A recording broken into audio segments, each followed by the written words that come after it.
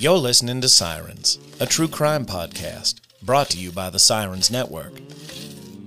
The opinions expressed on this podcast are solely the views of the hosts and do not reflect the views of affiliates, associates, or sponsors of this podcast. A break from our regular programming for this special episode.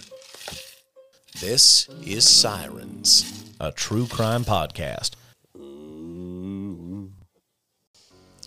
Welcome to another episode. I'm Raven Rollins, host of the Sirens podcast, and this week we will be taking a roundtable approach to discuss satanic panic. Due to the volume of information we will be covering, the case coverage will be lighter than what you are used to because we have so many cases we want to touch on, and not just in the southern states or Oklahoma. If we have covered the case already in a previous episode, or there's a documentary we recommend, I'll be sure to let you know after I speak about that case. So first of all, what is satanic panic? In simple terms, satanic panic was the societal fear of the occult, the devil, and the unknown.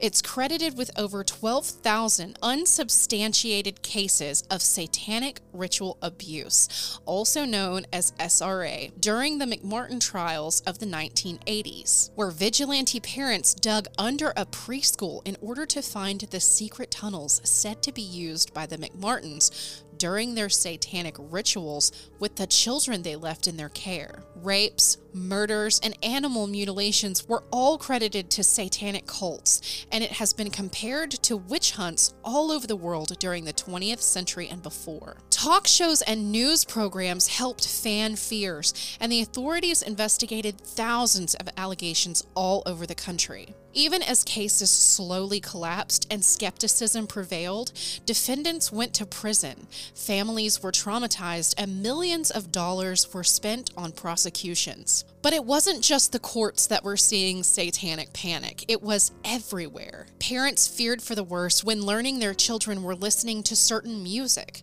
playing with certain toys, watching certain movies, or playing certain tabletop games. Smurfs, My Little Pony, Rainbow Bright, Dungeons and Dragons, and even something as simple as a certain brand of toothpaste. All signs of the occult and Satanism.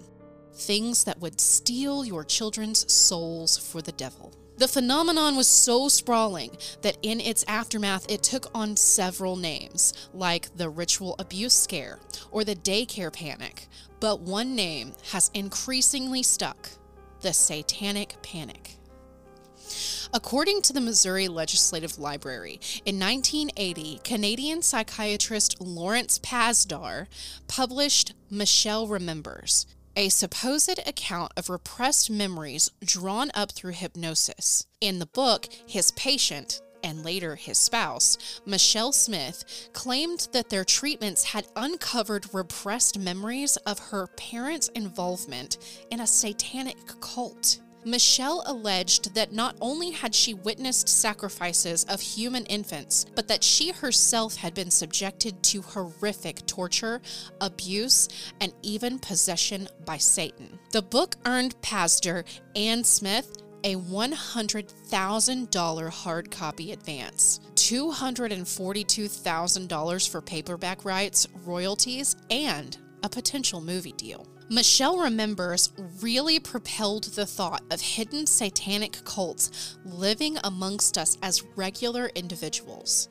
that anyone could be a satanic cultist that mutilates animals and sacrifices babies. It could happen in your neighborhood, your dentist, your child's principal, your teacher, the mailman, daycare workers.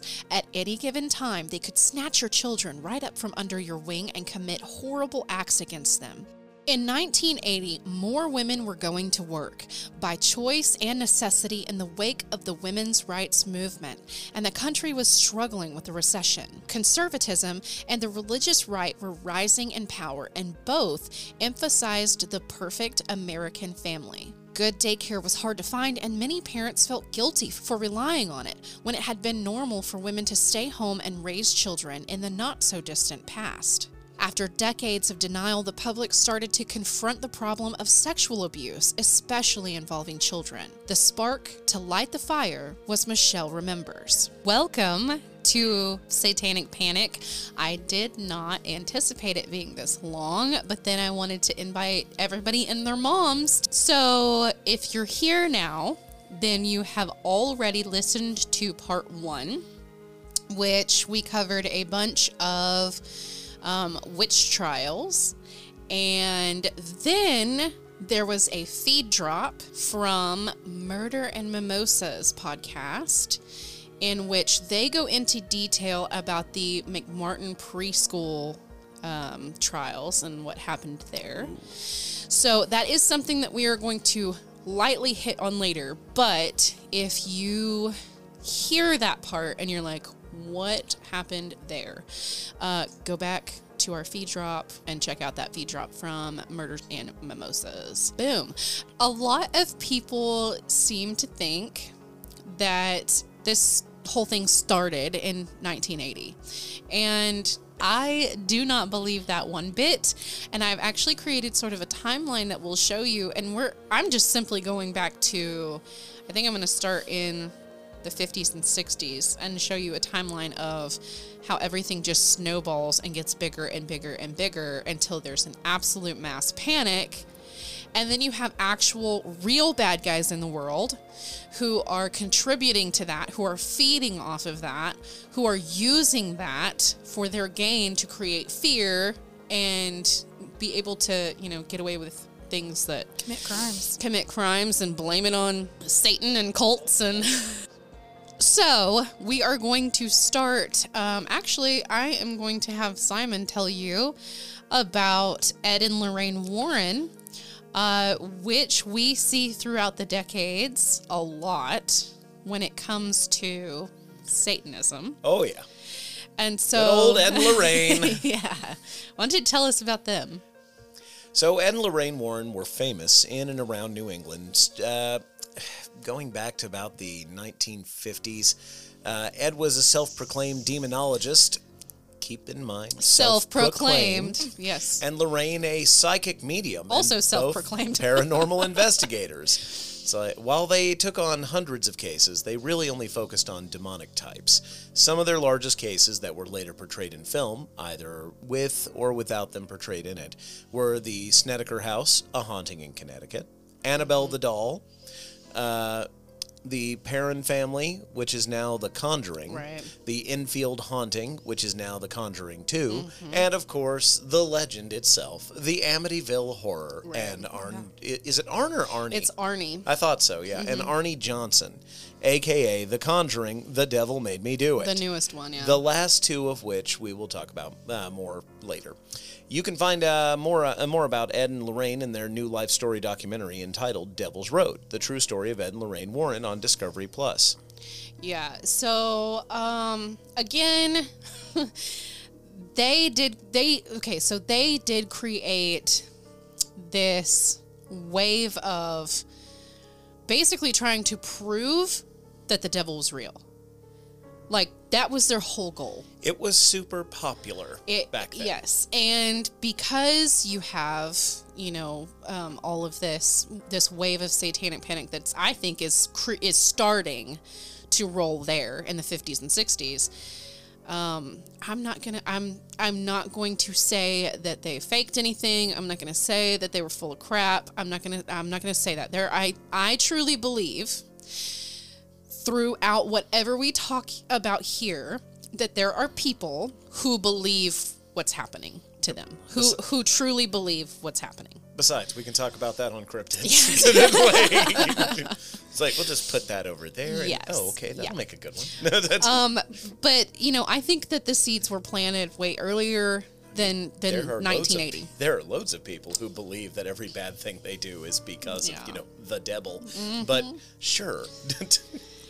Once we look into the witch trials, we moved on to modern society, which is where we are now. And so we're going to take a look at the 60s and 70s on. when, serial killers were literally everywhere. Cinema was taking a dark turn with slasher movies, ghosts and demons, the devil. And then, of course, you have the Manson murders in 1969. And people were immediately aware of cults because of that. And, they associated them with ritualistic killings and sacrifice and all this stuff because of that incident. It just kind of solidified cults at the time and that they could be satanic. It was the new scary sexy. Yeah. Oh, that's true. Yes. That's just what it is. And then our culture as a whole is taking this turn down a dark path in real life and in pop culture. No one wanted to pay attention to Vietnam at the time, so they needed something else to pay attention to and be mad at. Exactly. Compartmentalize. Yeah. Exactly. Yeah.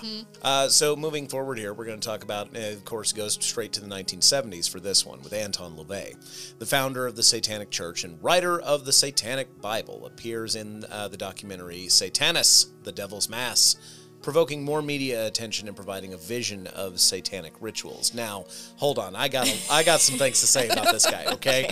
Listen. Anton LaVey, fascinating human being when it comes, but anybody who starts their own cult of personality is a fascinating human being. Joseph Stalin, old Charlie Manson himself. Anybody who does this is usually a fascinating human being, not for good reasons. Yeah. It's because I want to know what happened to you in your childhood that made you this way. Exactly. Anton LaVey was a cult leader in as much as Elvis was a cult leader. Anton LaVey was a superstar. Yeah. Was the okay. idea. Yeah. He was a counterculture icon who didn't murder people. Right.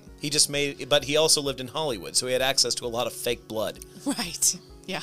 And also, this was the dawning of the free love era and everything, so you get a lot of people who are very unhappy with having to wear multiple layers of clothing and very angry at things that they don't understand. And so he says, hey, why not worship the devil? You can be naked and angry all you want. So, I don't know how much you know about this guy, but I was going to ask, is he the one that started we all stand in a circle and we're all wearing robes and we're all holding our hands up and we're all chanting and that, because that is, I feel like that's what people think of, that is the tropey satanic cult. LaVey is the one who's given credit for those things. Okay. He is absolutely not the one who started those things. Well, of course not. Okay? Of course not. Because you also have to think about the idea of how long has humanity been wearing robes? Oh, yeah. How long has humanity known about the circle? Mm-hmm. Yeah. It's a thing. It goes back way further than 1970. To wrangle it all together, though, as far as that goes, no, you're looking for one Mr. Aleister Crowley. Right. Okay. You're looking for the Book of Law, the Book of Lies, the Book of Truth. You're looking for Aleister Crowley. Okay, right. And he's the one who popularized the weird, eyes wide shut, demonic sex cult things. Right. Okay. And LaVey is literally pop cultured it. LaVey literally was just following on his heels. Okay. Is what happened. But that's just it. By the 1970s, that was a key time when 1800s things started being pulled back out. Right. Early 1900s things. Mm-hmm. You saw Led Zeppelin coming around with a lot of their occult imagery, bringing back the Lord of the Rings and referencing Aleister Crowley. You had yet again referencing Aleister Crowley. You had Black Sabbath with Ozzy Osbourne. Yeah. Okay, who was also about to terrify the world 10 years later. I'm actually glad you brought that up because I'll bring him up again later. So, absolutely. But Anton LaVey, the difference between him and all of the others and why it was so hard for a lot of people to go, hey, wait, this isn't new, was the same reason why Kennedy beat Nixon. Television. Yeah. You could see... It seems new. Think about our own generations now. When you get the internet mixed in, and now people can communicate a lot faster, so you got to try harder to make a cult now. Yeah. Sort of. But kind of. Kind of. But back then... Tom Cruise. Yeah, right? It's one of the reasons nobody wanted to pay attention to Vietnam and be all patriotic about things like we were in World War II. Because now you could see people and, oh no. Yeah. Well, that's the same thing with Anton LaVey. Anton LaVey knew how to dress himself and look terrifying and also how to scare people. Yeah. Yeah, before then it was kind of out of sight, out of mind. Pretty much. Yeah. You had to be there to think it was real. For the most part, like even the example of the Salem witch trials. Oh, yeah. Okay. we knew, like, everyone knew what was going on there. But because a lot of people back then couldn't read. Well, you're right. Yeah. But I think that there was a lot going on there that people turned a blind eye to. Oh, absolutely. Because, you know. Well, there was also still the social problems back then. The stigma. Even though we're all technically pilgrims, it's like, you know, those 5 over there are landowners. Right, yeah. And we work on this land. And even though we all say that we're the same, they're the ones who can afford to take a bath every now and then. We're not. Yeah. So, probably going to listen to what that guy says. It was really a lot about the social hierarchy back then. Very much so. I mean, I think it still is. I think it still is too. Absolutely is. It really is. I think that's just hidden more now, but it is. Yeah. Everybody wants to be the big dog on top, and everybody needs something to be yelling at from on top of that mountain, because otherwise someone will climb up and throw them off the mountain. That's just what happens. Oh, yeah. And when someone can fake it to make it, like Charles Manson, people are going to listen to him. Well, Manson, Crowley, LaVey, everybody, every single one, Jim Jones, all of them. And half the stuff that Manson said doesn't even make sense. It really don't. Like, to a rational person, he's like, hey, man, we're just all trying to live in our lives, man. And you're like, what are you talking about? That's why I'm going to kill you. And it's like, how did you ever get people to, like, I feel like people just had ideas, and he was like, yeah, man, live your best life, like, in modern terms. Exactly. And that's the thing. It's like, that was counterculture in the 60s. That was a violent statement back then. Yeah. Just, no, maybe I don't want to shave. Or bathe. Yeah. Shave, bathe, and maybe I kind of want to kill that guy. It's like, yeah, okay, wait, that went too far, Charlie. Whoa, buddy. Oh, I meant I want you to kill that guy. Yeah, well, he didn't get too much on his hands. No. I think he only had one person on his hands, which was that music producer. I think he did that. But. And that was literally 1969, okay? And then a year later, you have the foundation of the Satanic Church. And then that same year is a case that you've told me about before, Mandy, which is Jeffrey McDonald. Robert McDonald. Mm-hmm. Oh, Dr. McDonald. Sum that up for us as shortly as you can. Yeah. He was a former medical doctor, a Green Beret. He was stationed at Fort Bragg, and his wife and 2 little daughters were murdered in February of 1970. And he actually blamed it on a cult and said that some hippies, as he quotes it. That is so crazy. There's so many times. I know. That's the thing. Like, them hippies did it. Like, you did it. I know. They ultimately convicted him for it, though, right? Yes, but it has been overturned and reinstated many times. He finally was convicted by the Supreme Court.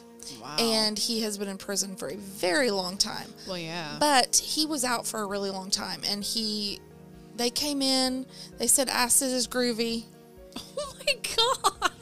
Yeah, and one thing that's so interesting about this case is on the wall, or the headboard, I say on the wall, the headboard, in the bedroom where his wife was killed, says pig.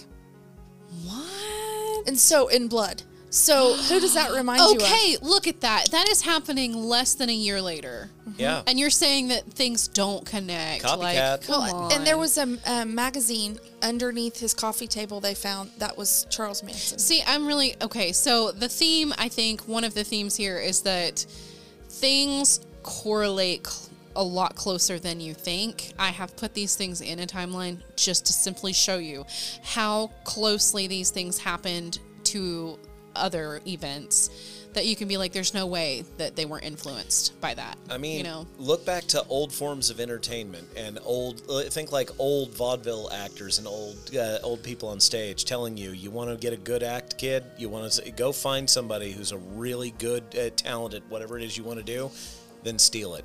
Oh, yeah. If it's working for them, it'll work for you. It'll work for you. It'll work for me. Oh, Charles Manson is a dirty, evil hippie that everybody's looking at right now. Now's the perfect time to kill my family. Yeah. And blame it on hippies.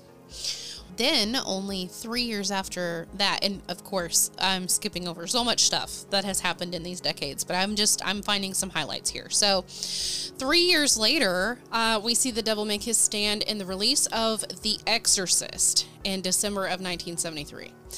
So, of course, it imbued fear in the hearts of and the minds of all who did not understand demons or the devil, or those who wanted to understand more. So, The Exorcist actually sold out theaters.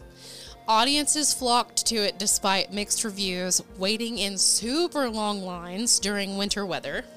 Some even stood in those lines more than once and saw it more than once, more than twice, sometimes more than 3 times.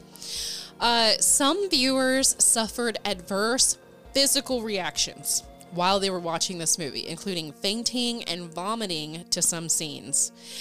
There were actual reported heart attacks and 1 miscarriage, like reported while they were watching the movie, and someone had to come in and take them out to the hospital.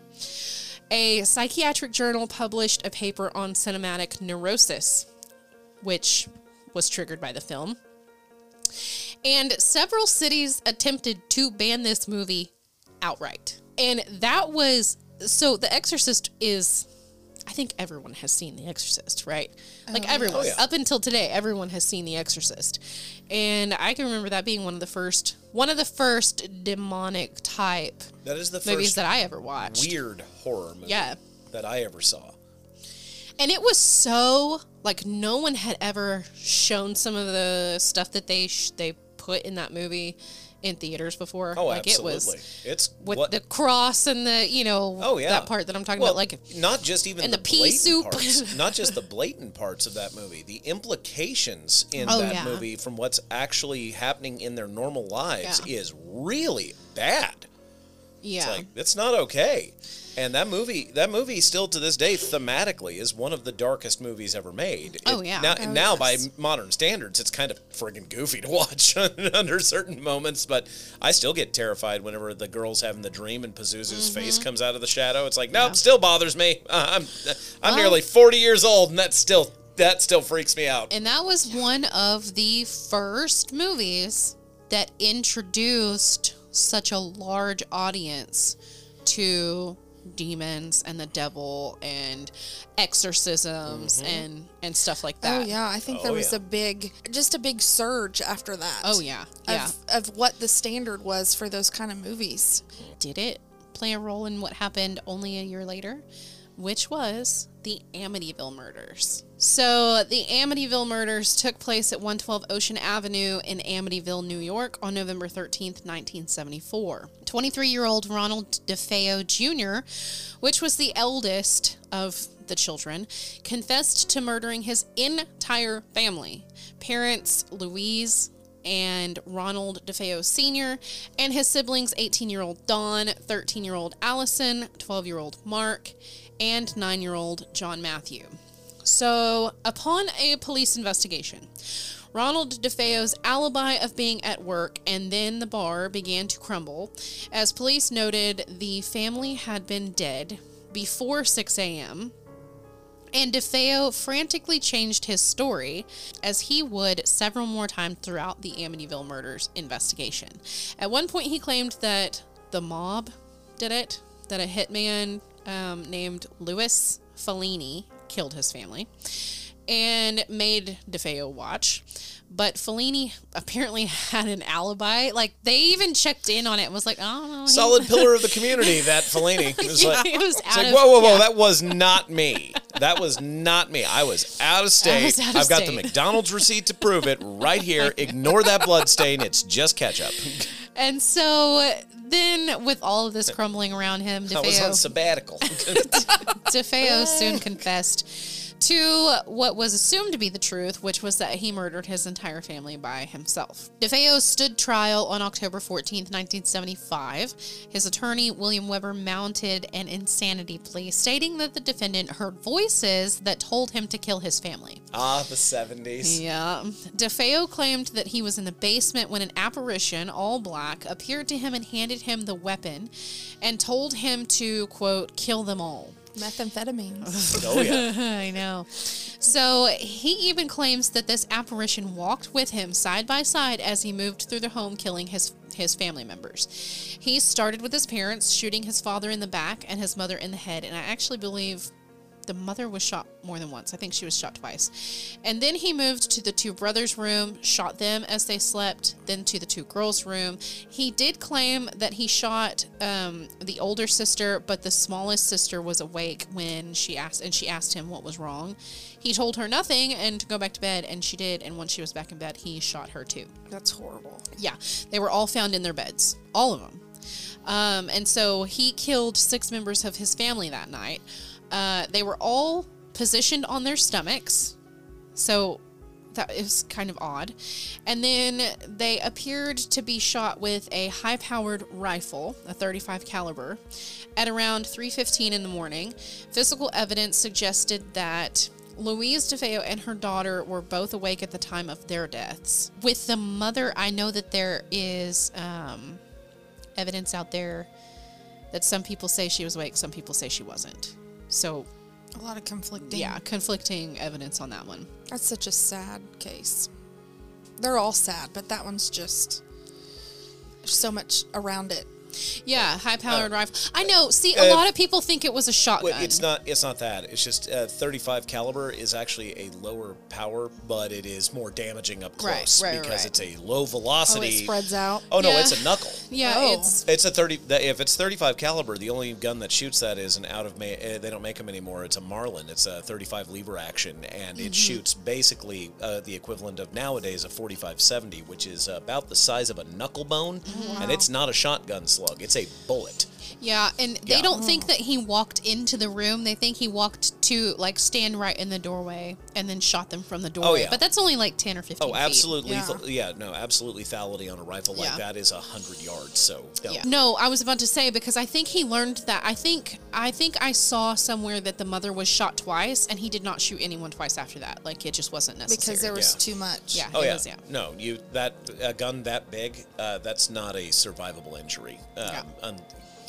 You'd have to be grazed, basically. The strangest part about this crime was that there were no signs of any struggle present on the bodies or evidence that they were drugged. Right. No neighbors who were awake reported hearing any gunshots, nor was anyone in the neighborhood woken by the noise of the gun.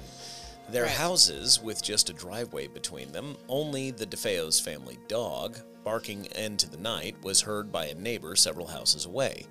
The police investigation concluded that the rifle had not been fitted with a sound suppressor and found no evidence of sedatives having been administered, as initially thought, leading to speculation that someone in the house should have been awakened by the noise of the gunshots.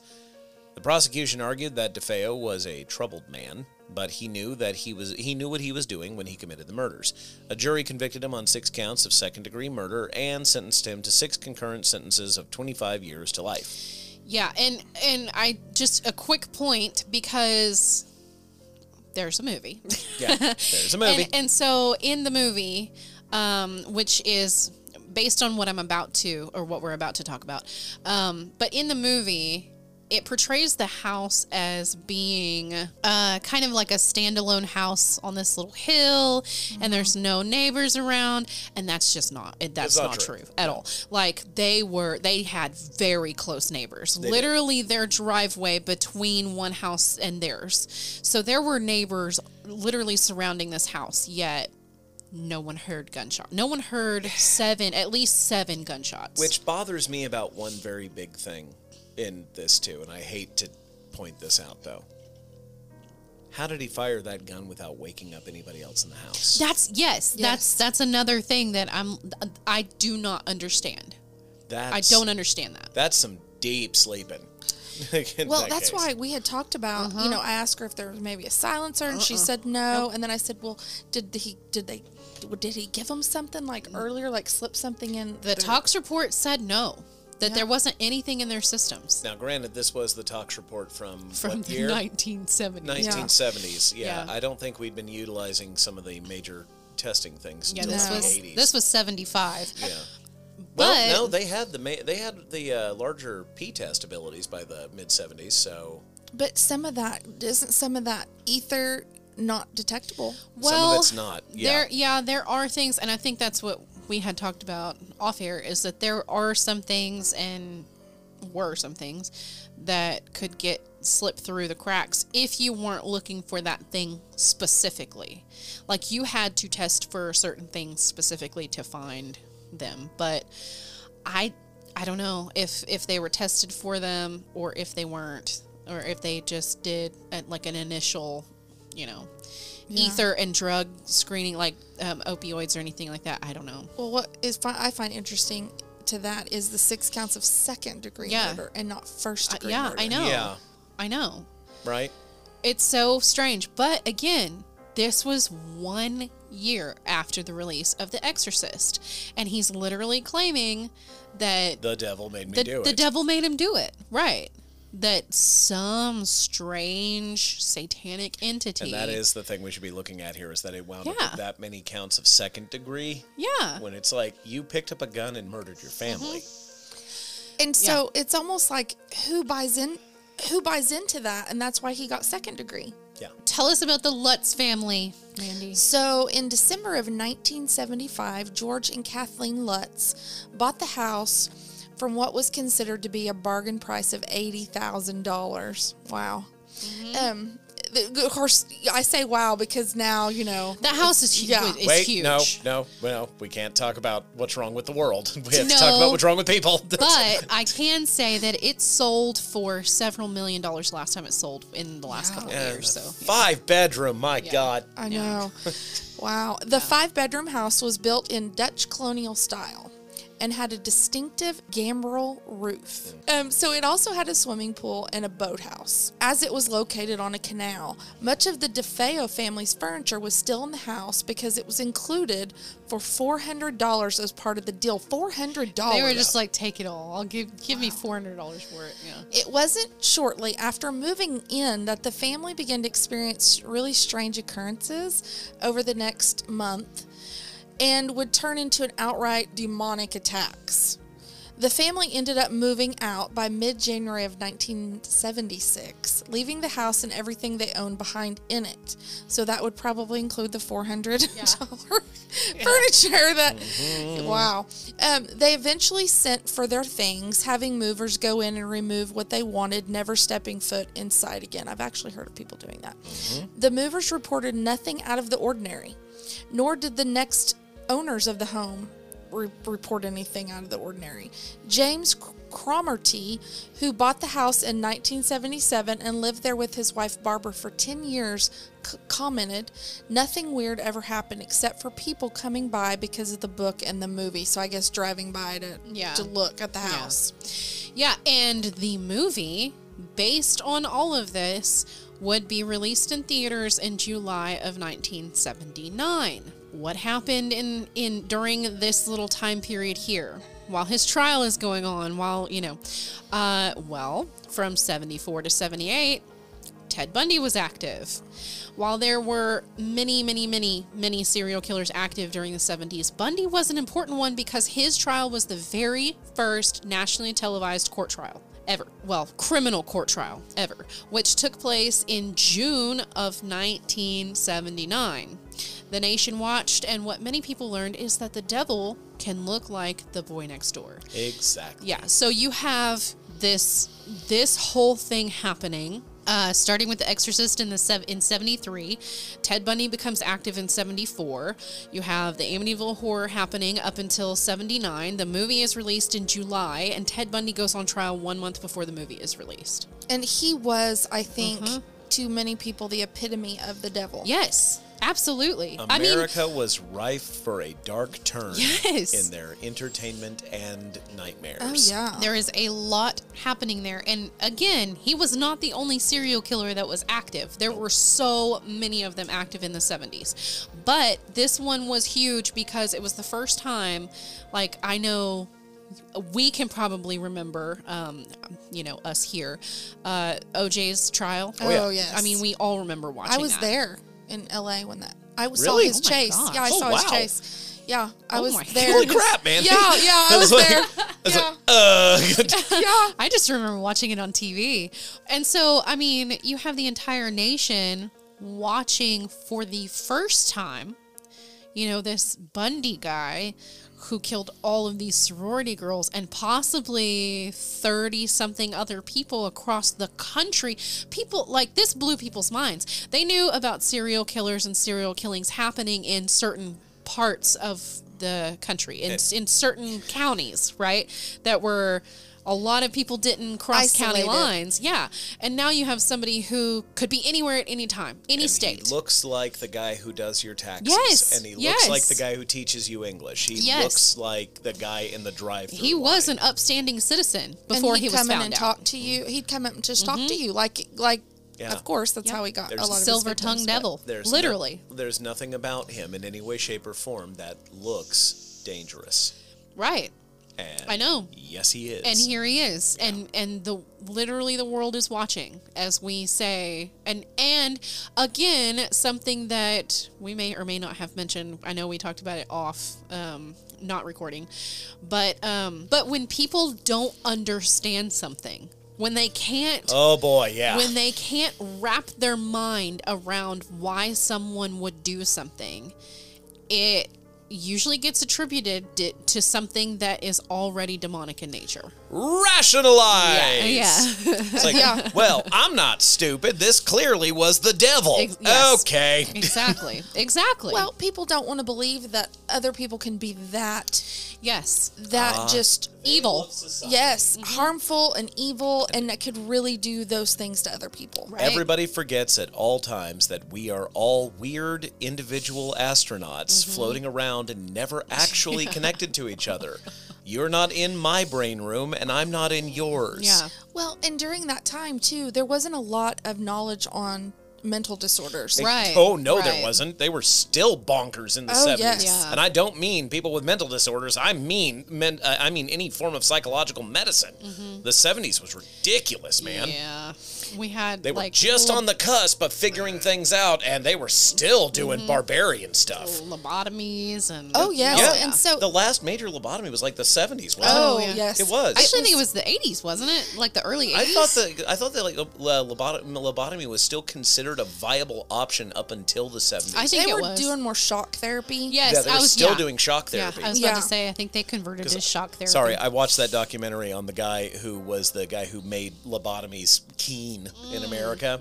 That dude he was still peddling that into his 70s after it had been shown you're damaging people's brains. Yeah. Oh, yes. I know that the Kennedy's daughter, they did that to her. She had a lobotomy. And that was the 60s, right? So, the 60s. I mean, we did not understand mental health. We didn't. At all. No, and you have to find something to rationalize, like you said, in your brain, because if not, then it's like you can't even almost live with the facts of what's going on in your community. Right. Look, just to let you know, Mandy, you and I haven't had too much time to talk about this. Raven knows this. I am a tremendous cynic. I'm a very, very large cynic, but it's one of the ways that I can say also that this is it's not that much different from, think thousands of years ago, someone's cow is struck by lightning and explodes. It's like, well, the sky god is mad at me. Exactly. Well, when you have people who still don't understand the mind, right? Well, then you have people who can still think that it has something to do with the soul. Right, Yes. exactly. And that's why it's okay to stab him in the brain. That's why it's okay to say, to only give like 6 counts of second-degree murder to clearly first-degree. Yeah, Yes. yeah. Oh, yeah. Yeah, and then, so, right after that, a couple months after Bundy's trial, in October of 1979, you have the Fall River murders, which happened in Fall River, Massachusetts. And just BT dubs, Fall River, if you think that sounds familiar, you might have heard about this case, but Fall River is also where Lizzie Borden did or did not Take an axe. Take an axe. Give their mother 40 whacks. Yeah. And when she saw what she had done, she gave her father 41? 41. Yeah. Yeah. All right. Yeah. So Allegedly. Same place. Allegedly. Same place. Go get him, Lizzie. Yeah. No, she is not a counterculture icon. Stop it. I know, It's like, right? It's like, why? Stop it.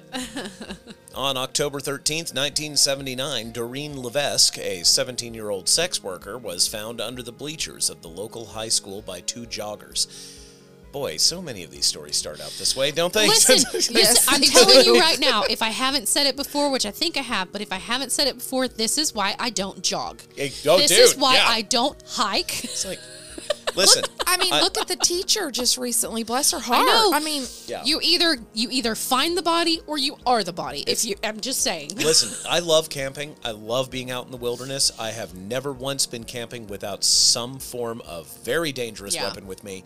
But it's because at the end of the day, I want to at least get a shot off before Bigfoot rips my leg off and beats me to death with it. Or I wind up on a hillbilly cult. That is a thing. Hillbilly cults. Hey, man, those things are real. I've seen one. Jim Jones becomes. Oh, no. You see, real hillbillies, okay, real mountain folk, they know how to keep it quiet. It's like, we don't want to advertise. This is for us, and if you found us... That reminds me of that movie, since we're speaking of pop culture, that reminds me of that movie, Wrong Turn.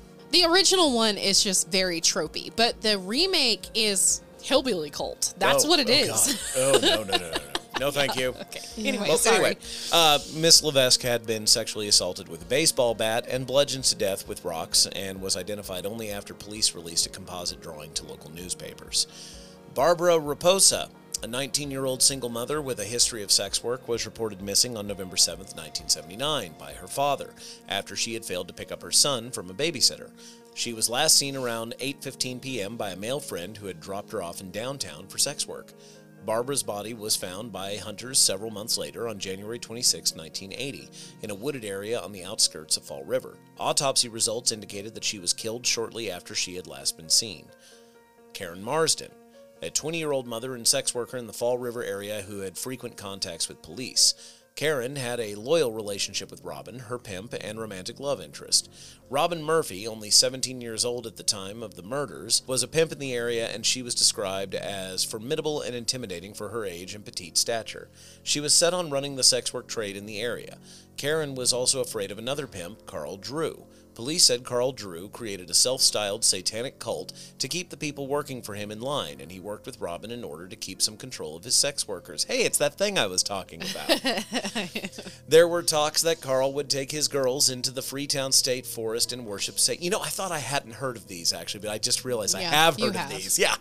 Worship Satan. Everyone has. They he just apparently don't called himself the son of Satan. Yep. It became so bad for that area vandals and supposed cult schemes that they had a dedicated officer for investigating cults in the forest for over 2 decades. Detective Alan Alvis was the force's self-proclaimed expert on the occult. Man. Yeah. It was wild. Yeah. And this was, what was this, 79? So, yeah. Okay. So, on February 9th, 1980, police questioned Karen, one of the murder suspects, as a potential witness to the murder of Doreen Levesque, which was the first one. So Karen refused to identify Doreen's killer. So apparently Karen was there, and apparently Karen was there at Doreen's murder and had refused to identify her killer. Also refusing an offer of witness protection, and asked police to drop her off at a church instead in Fall River so she could be protected by the priest there. That's how wild these claims of satanic cults in the area was at the time. So, of course, Karen was reported missing the following day by her grandmother. Nobody knows what happened to her from the time she was dropped off at this church to the next day where she was found, where her partial remains were in Westport, Massachusetts on April 13th, 1980. And I'm not even going into half of the detail that is in this case. I watched a documentary on it, which I'll mention later, so you guys can go watch that, but it was absolutely wild. So after admitting her involvement, on the phone, she was talking to someone else, but it was being monitored by investigators. Robin was arrested. She said initially that she had nothing to do with Doreen's murder, but that later she said that Carl had forced her to help him sacrifice Karen to Satan. Which means she was fighting him back on being in this. Yeah. So Robin said that they went into the woods that she was instructed to pull Karen out of the car. She did so. She pulled her out by her hair. She apparently punched her several times until some of her teeth fell out. And then Carl ordered her to cut Karen's throat. Karen did, in fact, bleed out, although I'm not sure if that's exactly how that happened. After that, Carl apparently told her they had to decapitate her. And then, after that was done, he performed oral sex on her head. Oh. According to Robin... Okay. I know. According to Robin, he then punted it, kicking it into the air and further into the forest. She said that Karen had, in fact, been a witness to Carl killing Doreen, which is why they killed her. I, as an enthusiast of reading up on human culture Okay. and maybe some of the dark myths of society and everything, would like to point out, none of that would be even a competent ritual for summoning a demon. It's like, that's a murder. That's straight like, up. Straight up murder. And apparently there not were... going to let my wizard brethren be drugged through the mud like this. Thank you. Apparently there were other people that were present during this that all turned on Carl. However... okay. I wonder why. Okay. So, Robin was eventually convicted of second-degree murder and sentenced to life in prison with the possibility of parole. Robin was also given a deal, for her testimony against Carl. And so were these other people that were involved, So, yeah, Robin's timeline doesn't actually add up. No. Yeah, she had a 2-hour time frame in which she and Karen were seen together and when Robin was seen back at her home. Yes. But if things had played out the way she stated, she would have been home no earlier than 4 hours after being seen with Karen. Right, all of that. So did Robin doing act all alone of that, or blame it all on Carl? Yeah. Like, doing all of that would have taken way more time than she actually had, and so... Andrew Malte, an alleged cult member present for Barbara's murder, was convicted and sentenced to life in prison without the possibility of parole in that slaying and died in prison. Right. An alleged cult member present for Barbara's murder. Yeah, and that was a different woman. That wasn't Karen. Or Doreen. That was a completely different woman. But it's just an alleged cult member. Was sentenced to life. Yes. He didn't even do the murder. Yes. He wasn't even complicit. He just was there. Yeah. He saw it. Mm-hmm. Yeah. I don't know why he wasn't given some sort of deal. I guess it conflicted. Well, because he wasn't with the one other of the ones. sex workers that clearly had something to do with this town. Okay, Yeah. look, this is a dark I know. story. That is. I know. Wow. And literally no one has been convicted in the killing of Doreen. Like, Whoa. to this day, no one's been convicted for it. So Carl is serving a life sentence for Karen Marsden's murder. Carl claims his innocence to this day, of course he does, and says Robin was the murderer and the ringleader in it all. Don't know about the other ones, but I do actually think that he's innocent of Karen's murder. Oh. And you're about to tell me why. Really? Yeah.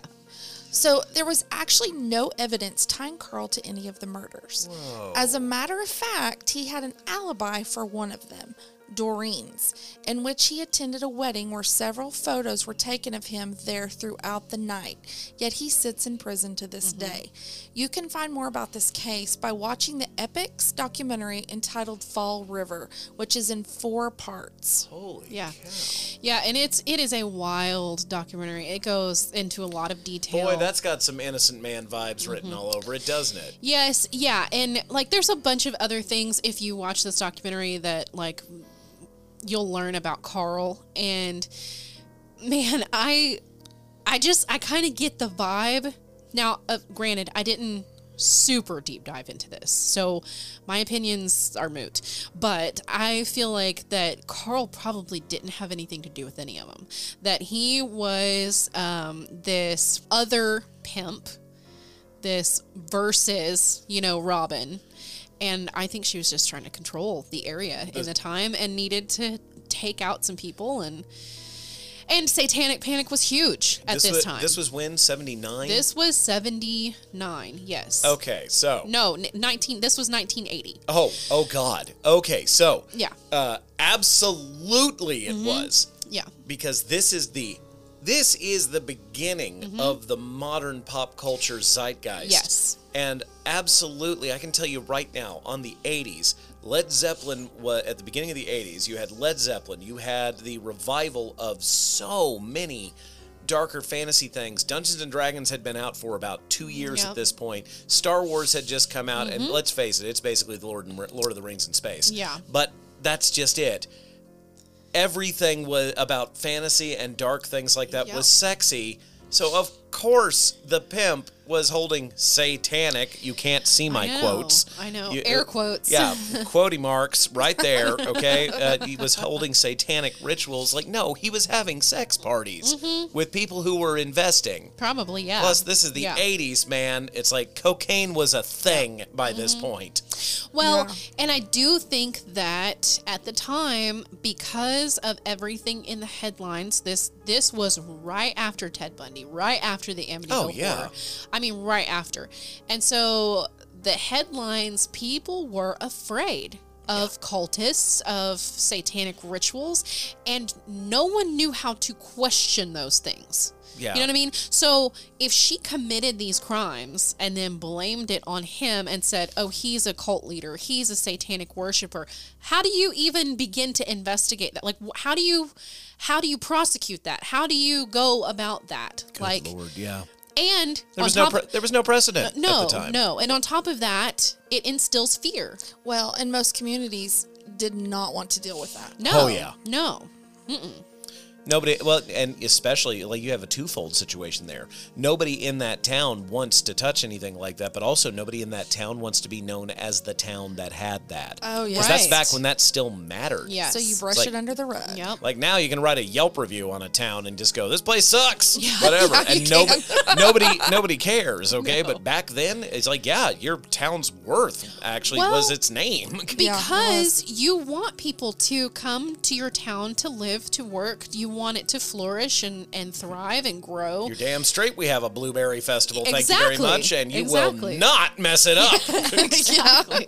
Well, and there, having served on city boards, there is a lot of, we're going to do this. This is going to be our way. Yeah. Yeah, right? We're not going to put that out into our community, so we're going to shut it down. Exactly. Right. Yeah, I can see that. But I mean, this one absolutely reeks of like, Oh, yeah. everybody in this town was involved with this and they covered this up. And it's so made up. And again, this is the one that had the quote occult expert investigator. He was dedicated to that. So when you want to know who had a connection to the pimps and prostitutes. Well, and here's the thing about him. Thank you, man. Thank you. Here's the thing about him. If you watch this documentary, you will see that he is one of those that absolutely believes it. He believes it. He believes everything about it. He thinks it's 100% true. Like, I'm gonna have to watch this because you're gonna have to watch it. I mean, I did make the comment earlier about the preachers and the Learjets, and that's the same kind of person. I'm just saying there are. All you got to do is make people genuinely believe that you believe. Yeah, That's exactly. it. And that's what I feel like. Create a religion, get away with murder. Yeah. Well, people are looking for something to believe, and you're giving it to them. Every time. Yeah. So, with the elevation of satanic panic at this time, it was definitely used as an excuse, I feel like, to cover up and do horrible, horrible things. Absolutely. Because, the knowledge that it would, scare the public or anybody involved. And it was also 1980. Nobody was quite ready to admit, is like, I think this might have been the government. Well, yeah. I It's mean, like, there's a lot of more feasible options Yeah. now, Okay, so then within just a couple of years, the next big headlining case was the case of Arnie Johnson. Johnson. Connecticut really is a nightmare I know, place, I right? know. I'm telling you, Yeah. a lot of these things take place in New England, Connecticut. Like it's insane. I knew a lot of it around the Great Lakes area, but I did not realize how much of it was in New England. Yeah, a lot. My goodness. And where the Pilgrims were. But I liked. This is why I took this opportunity to talk about all of these different cases, because we limit ourselves to the southwest and the deep Yes. south. And so this is a great opportunity to talk about the nation and all these Never different forget, everybody, you're capable of murder too in your own hometown. So Arnie Johnson, this Ugh. this took place in Brookfield, Connecticut in 1981. So just a year after the last case we talked about. This was the first known actual real court case in the United States in which the defense sought to prove innocence based on the claim of demonic possession and denial of personal responsibility for the crime. Literally, the devil made me do it. And that would be insanity. Well, but they weren't labeling it as insanity. They were trying to literally say he was possessed. Oh, stop. I'm sorry. I'm going to die. So this one, this is the one that I told you earlier was based off of that newer Conjuring movie, The Devil Made Me Do It. Oh, okay. Which, don't get me wrong, okay, they did investigate some of those cases, but Raven, they give themselves. Is this one of the moments where we're supposed to believe the fantasy or something? I'm just saying, like, with a lot of the cases that they say they covered and were fully involved with, they like barely had anything to do with. I'm just gonna state that right now. All right. But this one, on the other hand, was the one that they thought they could truly get people to believe the devil exists and he can be prosecuted. Oh my goodness. Sorry. It's almost like these people's ancestors were pilgrims. I'm so sorry. Okay. But where do you get him? I mean, Yeah. just Charles Manson, come on down. Man. Yeah, it's like, we're going to need somebody else to stand in for the, clearly abstract concept that is the devil. You're the next that guy. Yeah, you're the next contestant on The Price is Right. Yeah, exactly. I'm not coming down for that. I'm not. No. Oh my goodness. Okay. So I'm going to summarize my little part here. Long story short, there was this family, the Glatzel family. They had an 11-year-old in this family named David, who was apparently being plagued by a demon, stalked by a demon. And now granted, just remember that apparently David was the only person in the family who could see this man/demon. And he would have these attacks where he would be attacked by this demon. It got so bad, okay, that they eventually called in Ed and Lorraine Warren, okay, to assist them. Okay. They apparently witnessed a bunch of crazy stuff go down and decided that he, in fact, needed to be exorcised. Okay. So, Sounds like The Exorcist. Yeah, see that's the awesome. correlation. No, I'm just saying. Totally. Child has epilepsy. It's the devil. Okay, that's neat. So, along with the Warrens, they call in multiple priests. They petition the Catholic Church, blah, blah, blah. They end up getting a formal exorcism performed on David. For whatever reason, they claim that it was too harsh on him, whatever, and so they couldn't complete it. It's a smelly old man yelling in your face and hitting you with a cross. Pretty sure you shouldn't be exposed to that. Pardon my bias. I apologize. They called this a lesser exorcism. There were like 3 of them performed on this. Lesser? A quote, lesser exorcism. The greater exorcisms and the lesser exorcisms. The lesser exorcisms can largely be performed by a single trained exorcist. A greater exorcism requires a longer ritual, multiple days and multiple people, and multiple yada, yada, yada. Lesser exorcisms also would contend with lesser demons, and greater exorcisms would be more along in like the devil, straight up Beelzebub, those areas. Yeah, so That's good for The listeners greater, to know, too. the greater fallen angel situations. if you want to think about it in pop culture, The Exorcist would be a greater exorcism. It absolutely would be. The Exorcism of Emily Rose would be a greater exorcism. So that's good for our listeners to really know the difference. Yeah. Weirdly enough, it's not a great movie, but The Order with Heath Ledger back in the yeah. day. Yeah. Every single one of those they did is a greater exorcism. Yeah. Because it requires more than one in the ritual. Right. And again, it didn't matter if it was big or small. They all had to be approved. Yeah. Like, all of them had to be approved. So they did 3 lesser exorcisms on this poor child. where apparently during this exorcism, during the last one, he levitated. He stopped breathing for a little while. Light as a feather, stiff as a board. Yeah. Yeah, I'm also pretty sure that maybe Mom just walked in right as the priest threw him across the room. Well, So- and he apparently demonstrated some sort of supernatural ability of precognition, where actually had somehow told them of what would happen to Arnie later. I didn't find anywhere his exact words. It just said precognition about what would happen to Arnie later, like everything that I read. So That Arnie would kill a person? that Arnie would kill someone. Yeah, I would tell that to somebody as well if they just locked me in a room with a priest. Say, you're going to kill somebody later. That's what I would say. So then let's skip. So February. I'm sorry. I'm very sorry. That angers me tremendously. February 16th, 1981, and only 1 year. Remember that book I was talking about? Michelle Remembers? Only 1 year after the release of that book. And, in succession with all the things that we've talked about. So Johnson called in sick to his job, where he worked at Right Tree Service, and joined Debbie, his girlfriend, at the kennel. She was actually a dog groomer. And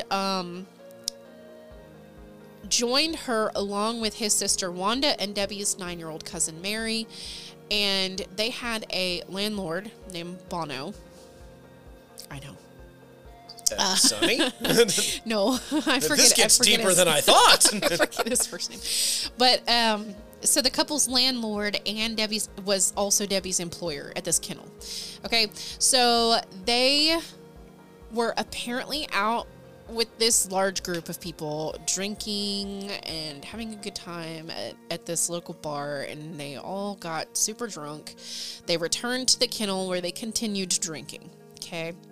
Debbie took all these girls to get a pizza, but insisted they get back quickly because she just, quote, knew something was wrong. Like, I remember her saying she just knew something was wrong. So when they returned, Bono, and it could be Bono, it's Bono, but I'm just like, it's better as Bono to me. Bozo, gotcha. So when they returned, Bono was intoxicated and apparently became an angry drunk. Was very agitated. Must be the devil. Everyone left the room at Debbie's urging, except Bono, who seized Mary and refused to let go of her, grabbed her by the arm. Johnson, Arnie Johnson, her boyfriend, ordered Bono to release her. Wanda, who was there, recounted the following events to the police. Mary ran for the car as Debbie attempted to mitigate the situation by standing between the two men. Wanda tried in vain to pull Arnie away. Arnie, quote, growled like an animal, then drew a 5-inch pocket knife and stabbed Bono repeatedly. He died several hours later. According to Arnie's lawyer, Bono had suffered, quote, 4 or 5 tremendous wounds, end quote, mostly to his chest, and one that stretched from his stomach to the base of his heart. That would be an upward disemboweling. Yeah. It's basically where you go for the stab into someone's gut and then you pull up. Oof. It's what the Bowie knife was invented to do. Yeah. Oh my God. That's horrible. It is.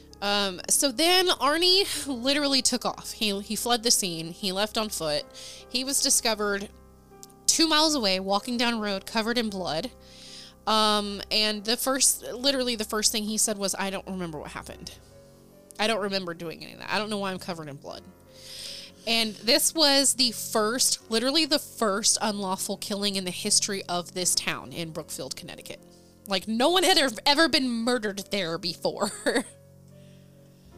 So his defense lawyer argued in court that he was possessed, but the judge ruled that such a defense could never be proven and was therefore infeasible in a court of law. So the jury deliberated for 3 days after his trial, and on November 24th, 1981, Arnie was convicted of first-degree manslaughter for the killing of his landlord, Alan Bono.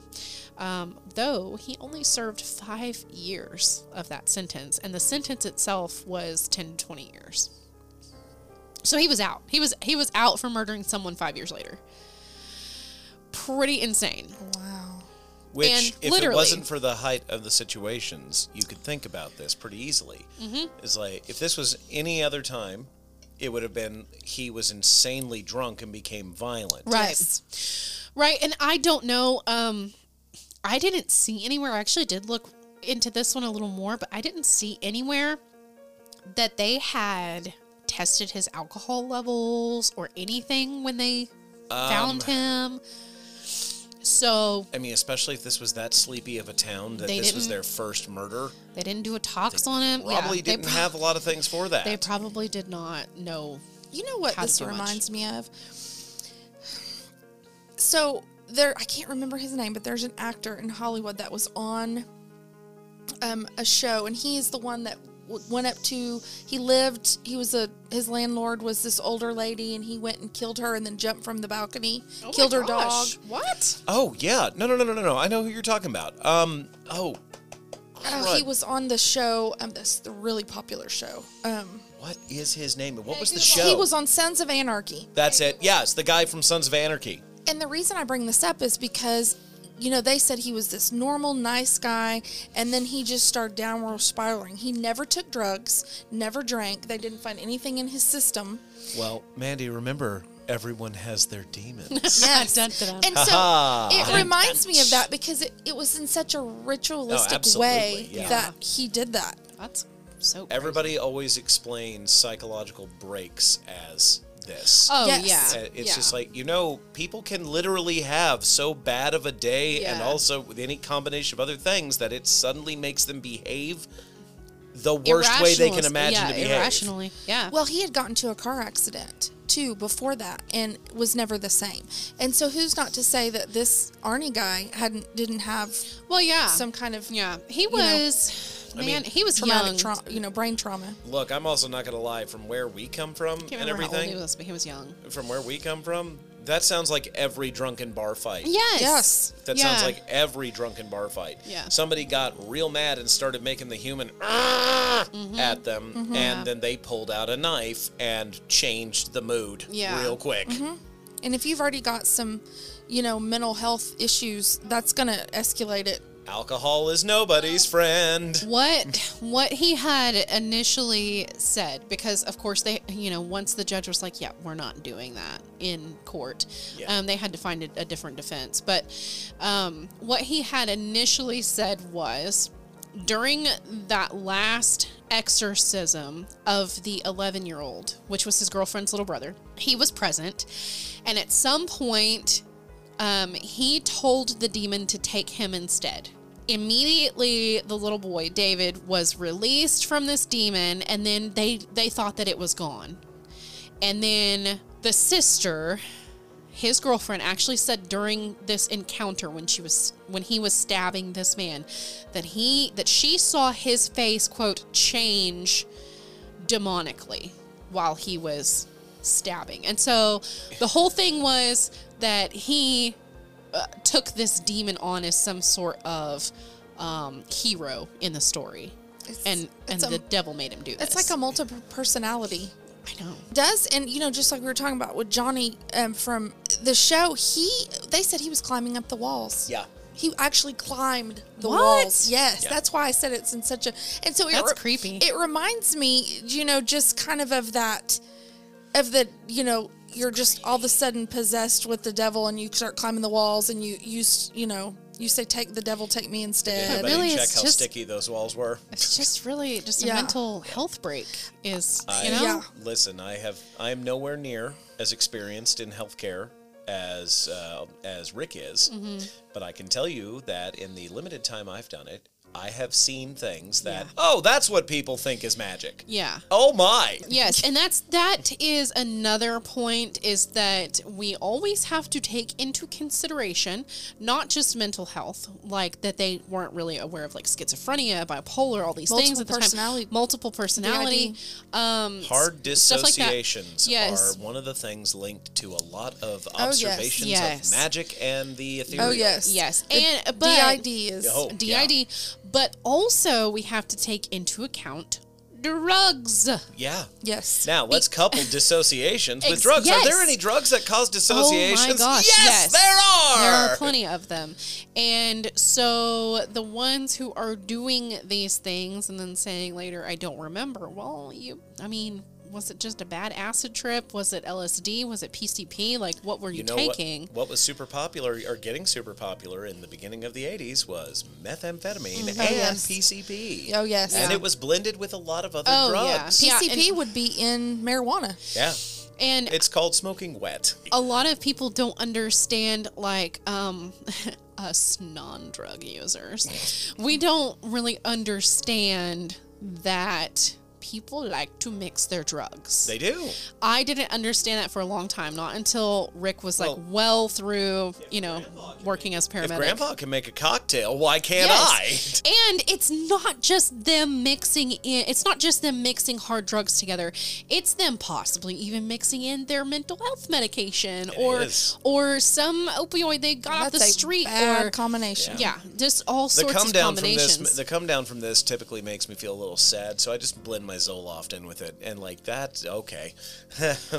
Please don't do that. But so there could have been a lot of reasons for people to act crazy. Let's just take into consideration, and I believe it was like around 2009, 10, 11, 12, when we had that huge bath salts thing happening. Oh, yeah. Oh, yes. No one knew what bath salts were. But everybody knew what zombies were. Yes, exactly. And we thought... That's true. Everyone, I mean, the entire nation thought that it was. We thought this was the panic. We thought this was the zombie. We plague. thought it was the zombie apocalypse. Yeah. Because there were people. It looked like it when that guy was on the highway. Yes. It looked like a zombie. There were people doing things that you, as a rational, sober person, could not understand. Like the guy who ran down the highway and jumped on people and was trying to eat their faces off. Yeah. Naked. Naked. Yeah. And the guy who just decided that he wanted to eat his roommate and munching on his parts when they found him. Like, the best part of the drugs nowadays that also come with those side effects coupled with necrosis.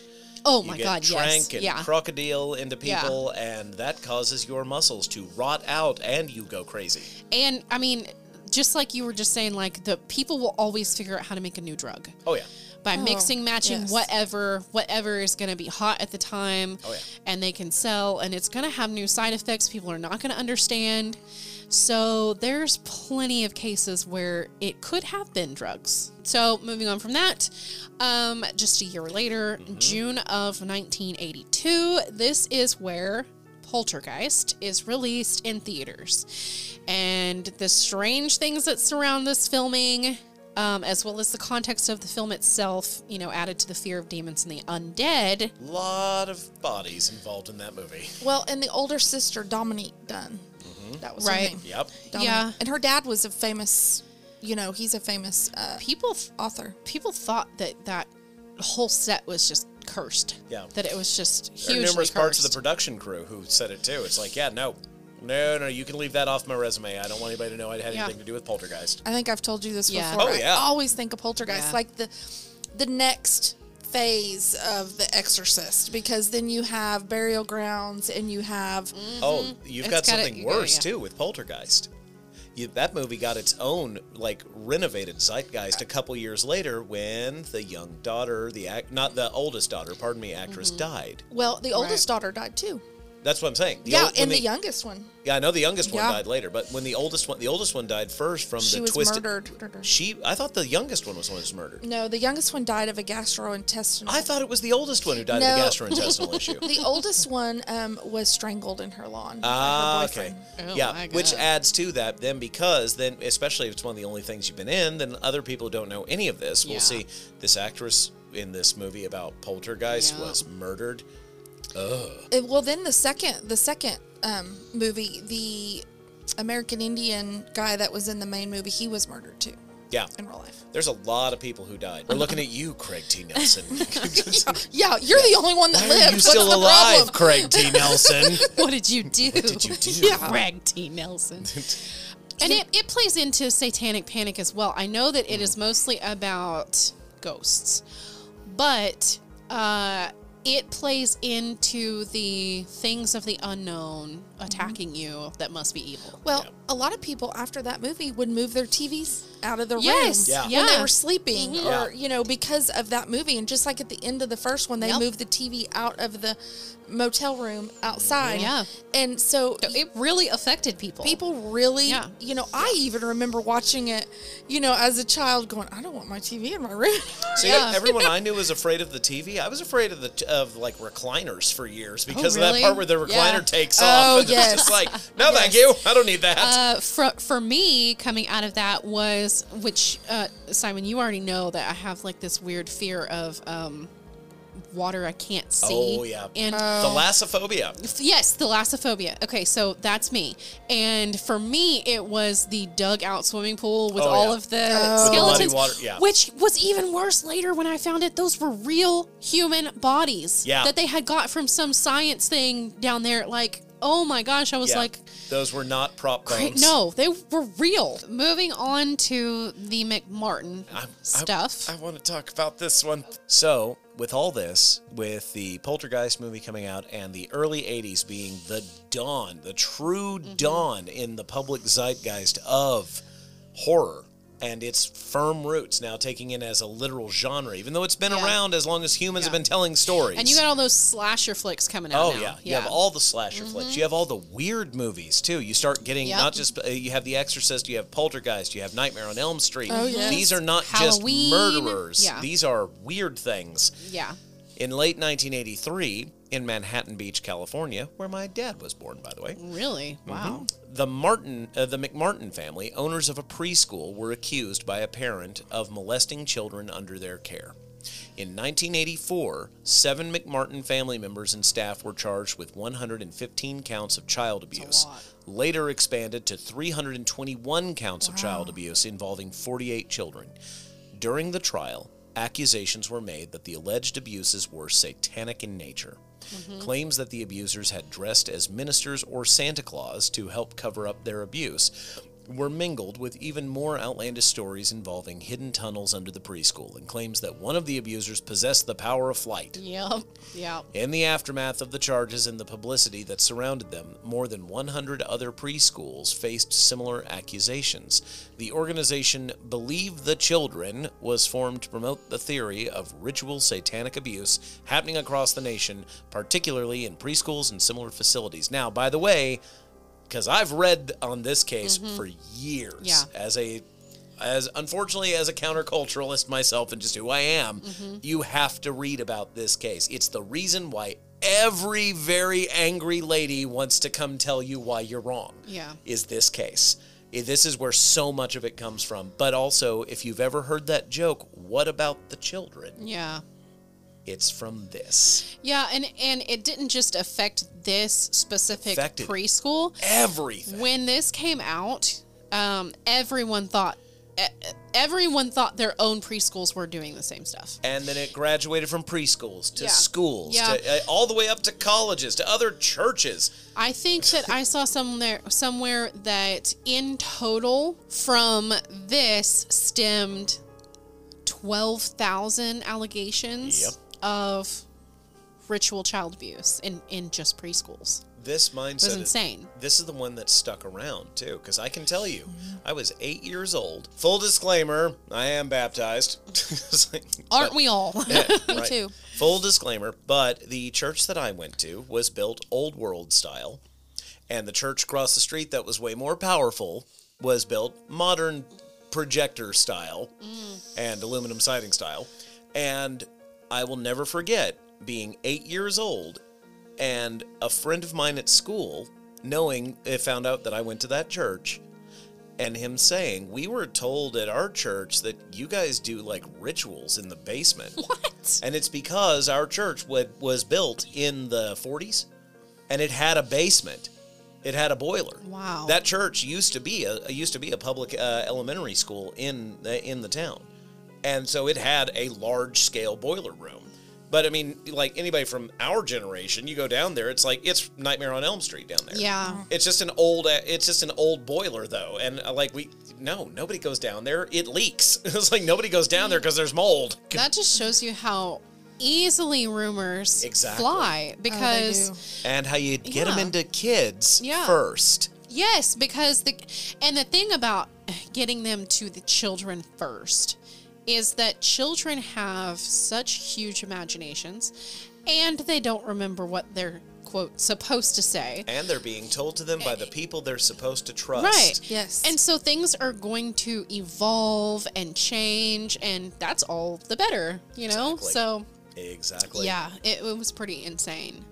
And then, when was this? That was 83 is when it began, and then the trial was 84. So then, in April of 1984 through August of 1985, guess who was around doing some dirty stuff? The Night Stalker, Richard Ramirez, was active during that time. He committed 13 murders, 5 attempted murders, and 11 sexual assaults on women and children. Now, he's important to this because he actually claimed himself that he was a Satanist, and he had this high interest in the occult, which obviously just fueled the fire. People cling to ideals. They do, to instill fear, yes. In early 1985, police raid a suspected cult house in Holland, Ohio, and confiscate rock music records, claiming they promote satanic activity. Rock musicians such as Ozzy Osbourne and AC/DC are accused of contributing to satanic activity. Can I add to that? Yeah, of course. Beatles Yeah. for Manson. Well, I mean, Helter Skelter. Yeah. Oh, yeah. Like, Yeah. but also, like, they that. only knew of Ozzy Osbourne and AC/DC because of MTV. That's it. So they're like, those guys are evil. No, the music producers were evil. Well, I also think that they thought that MTV at the time as a whole was evil.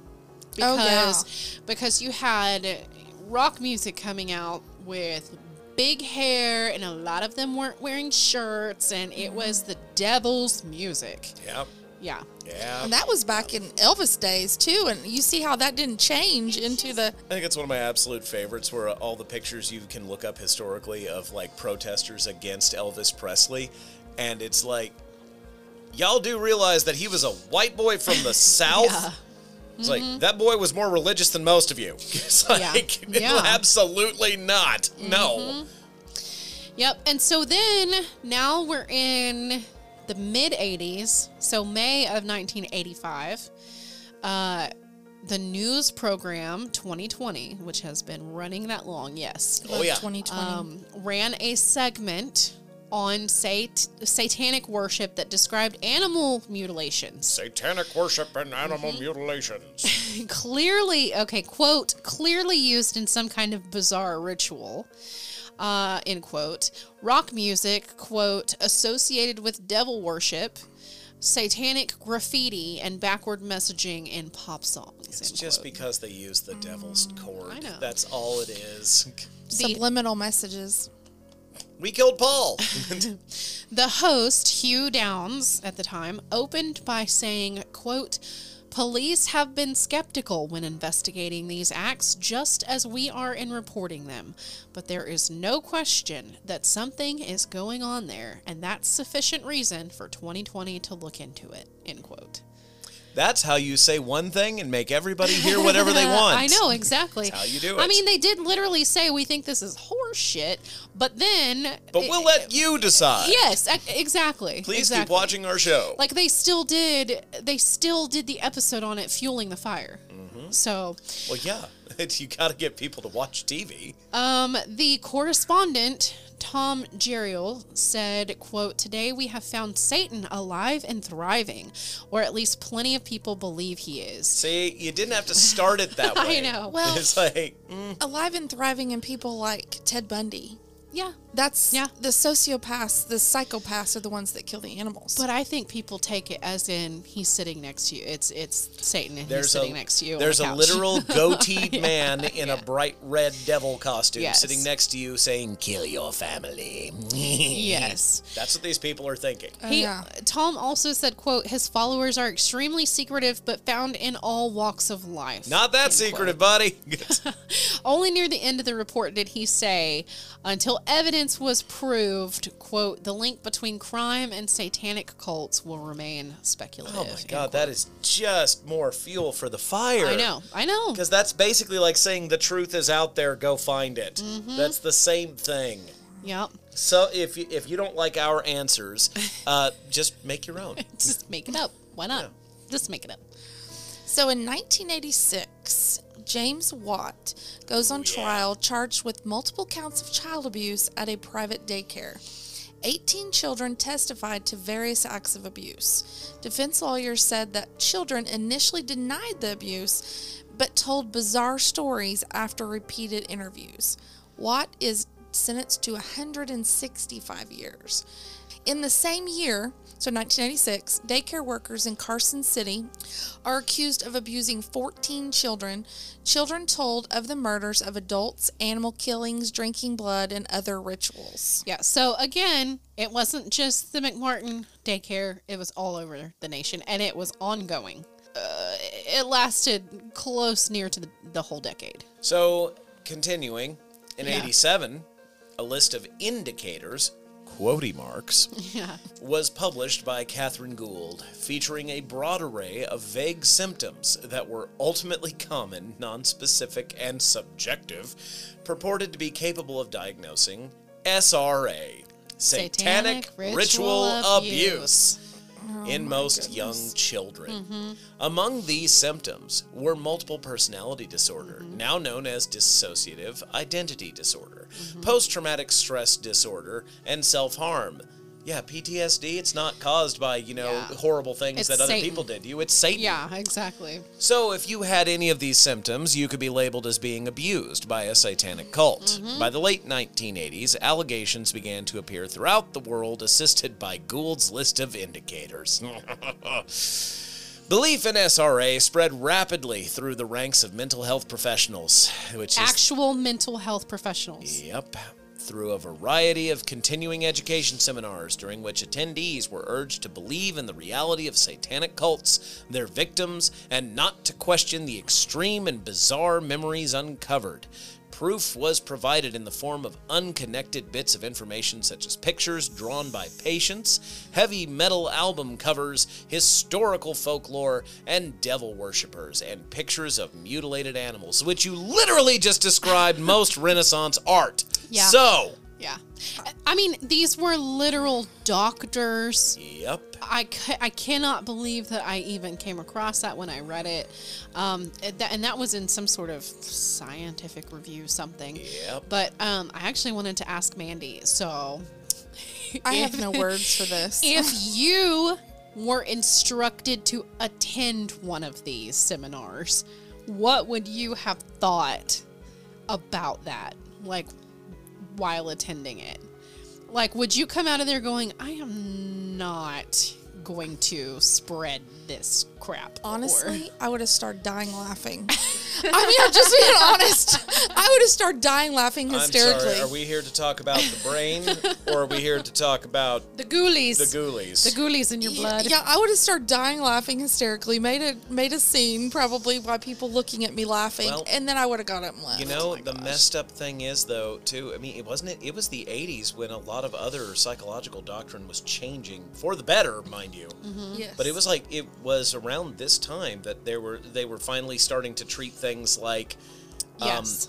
like some of these issues as legitimate health concerns. But Yeah. also, this was right around the time that a lot of places finally stopped considering, being queer a mental illness. Well, So- I mean, this is 87, so they obviously know at this time what multiple personality disorder is. They know what PTSD is and DID.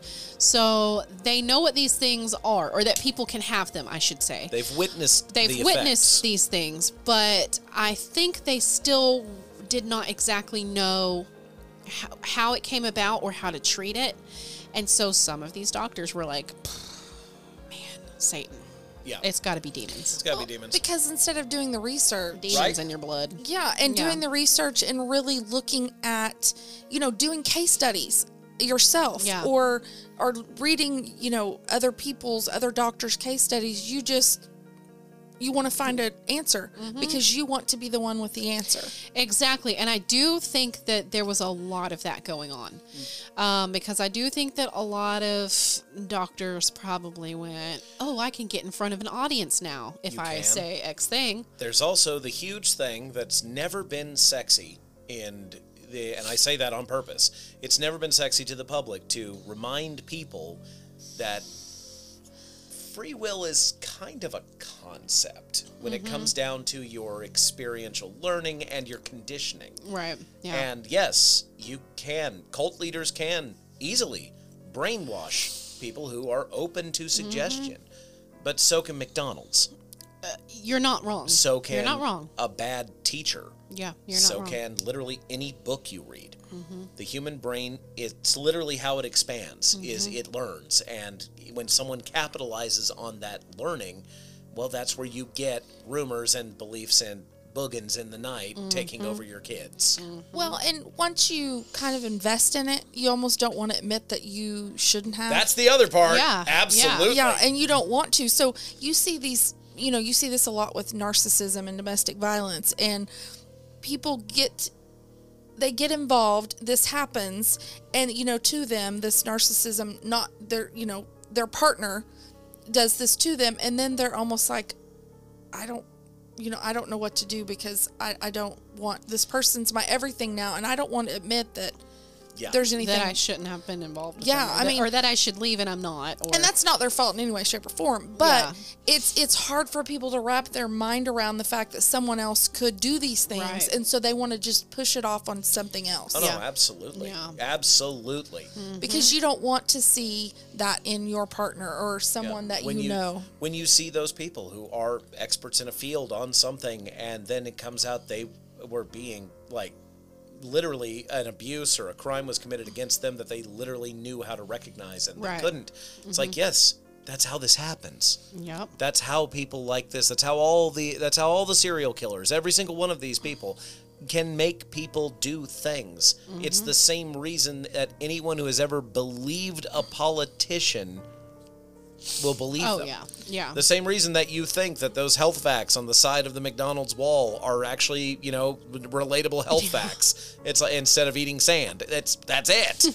It's why. It's because you want to believe that, because the alternative is not something you're willing to accept. It's realization. Exactly. Yeah. It's realization that people, and I've always been a firm believer, we don't truly know anyone. We do not.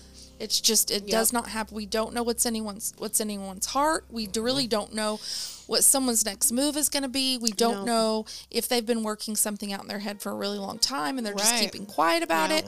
We just don't know. And the realization of having to admit that someone that you put trust and faith in can be that person. Right. The alternative is blame it on a cult or blame it on... Yes, and that's why we have so many, we saw so many serial killers that were married with families. Yeah. And the wife is like, I had no idea. Yeah. Well, I think... He's a good and loving husband. I'm not, but I'm not saying that they actually really believe that. I think that there were points in which they suspected. Now, I'm not saying that they suspected that he was a serial killer. Well, but I'm sure that they suspected something and just had that mindset of put it out, because the alternative is that he's cheating on me, or that he's this, that, or the other, and that can't be my reality. Look at the Iceman.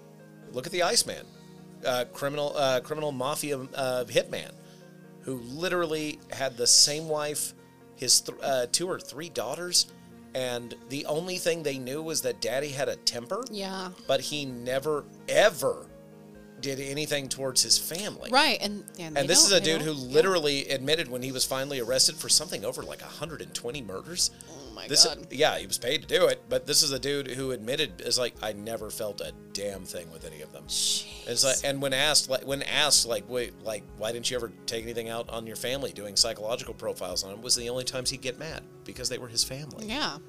It's like, you don't understand people's convictions and what they are capable of. No, and you have to remember that some of this might be conditioning. Some of it might be situational. You never know how someone's going to react in a situation that you have both never been in before together. Exactly.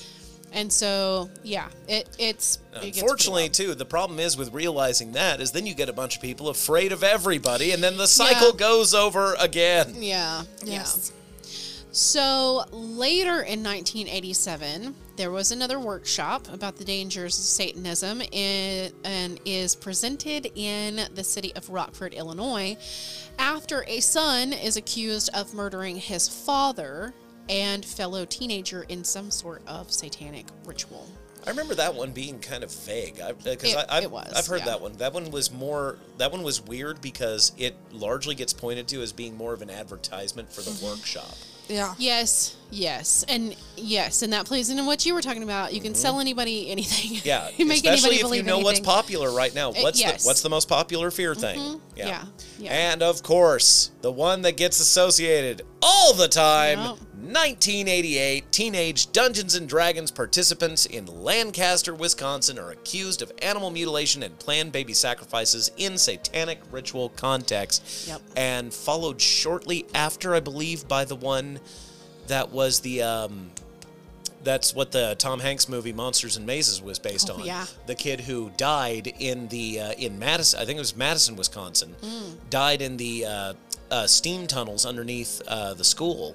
And because said they were playing Dungeons and Dragons and everything. And no, they were just the first LARPers. For those of you who don't know what that is a live action role play. It is something that tremendous nerds like myself have participated in. And no, we don't do that. No. It's like nobody ever sacrifices a sheep. Sheep are cute. It's like they're really cute. So are goats. No, and the Dungeons and Dragons thing, that one lasted at least 4 Dungeons and Dragons for a long time.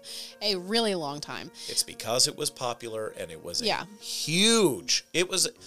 I mean, it started in the late 70s, but it exploded in the mid-80s, and it became such a huge thing. And then anytime anything cool comes out, there's got to be somebody in a church going, it's evil because they don't want to go to church.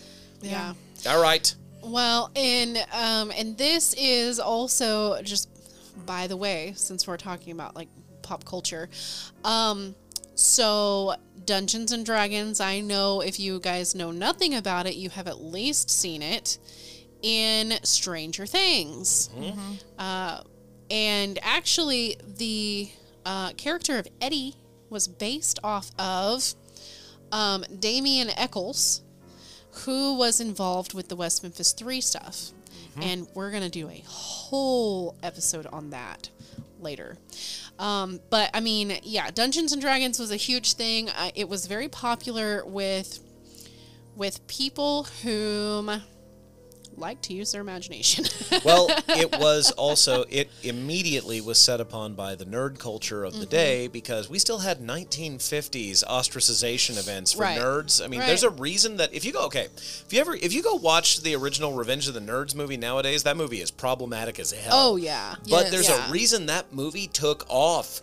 Because literally, that was everybody who made anything happen in the world, and they weren't supposed to feel good about themselves. Right. So you give nerd kids who are not going to be on the football team, who are not going to be cheerleaders, but you give them the option to, like, do these cool things that Led Zeppelin talked about on an album, or Ozzy Osbourne talked about, and get to hang out and feel cool. They're going to do that. Also, old D&D, you kind of had to be smart to play. That shit made no sense. So, you have people who are not your everyday heroes getting to pretend to be everyday heroes. Exactly. And, of course, we can't allow that. Yeah. So. We can't allow that. So that is part of the satanic ritual. And I think we were even talking at one point about other games like Light as a Feather, Stiff as a Board. Oh, and stuff like that. Like, you were part of the occult. Oh, we used to do that when I was little. We did play too. That, or play the Candyman in the mirror. Oh, yeah. That one scared me. I'm still scared of the Candyman movie. Mm-hmm. I'm going to admit it, because... Hey, look, the original one's a great movie. I love that movie. And then, you had, I'm remembering a joke that Rick and I laughed at really, really hard about Dungeons and Dragons being interpreted as evil. It's like, because math is hard, dang it, so it's got to be evil. It's got to be evil. I'm just laughing here. I don't know. I think it might be. Mandy, no. I think math might be evil. I'm just saying. And that's so funny because we love it so much that we are starting a whole new podcast at some point where we play these RPG tabletop games. So if you're interested in the devil, come on over. Interested in the devil. Oh my God. Okay. Moving on. Okay. So also in 1988 is when Satan went to prime time, when NBC aired the special Devil Worship, Exposing Satan's Underground, hosted by no other than Geraldo Rivera. Mr. Gerald Rivers himself. And got the chair thrown at him. Well, he was super popular. Yeah, he was. At the time. And so this was huge for the Satanic Panic movement. So they had a man named Pete Rowland, a Carl Junction, Missouri teenager, charged alongside two others in the 1987 murder of a classmate. They interviewed him due to the allegedly satanic nature of his crime. So over the course of this special, Rivera alleged that thousands of children were being sacrificed by satanic cults in the U.S. every year, and that metal music and marijuana were in part responsible for leading many teenagers to satanic worship and horrific crimes. Gotta watch out for that goofy grass, yo. On this special, they even interviewed Ozzy Osbourne about why am I here? Yeah, exactly. And they were just like, we can't understand what he's saying. He must be speaking the devil's language. This isn't the bathroom. Sharon. Sharon, help. I'm lost again. Help. So Exposing Satan's Underground actually became the highest rated television documentary aired up to that point.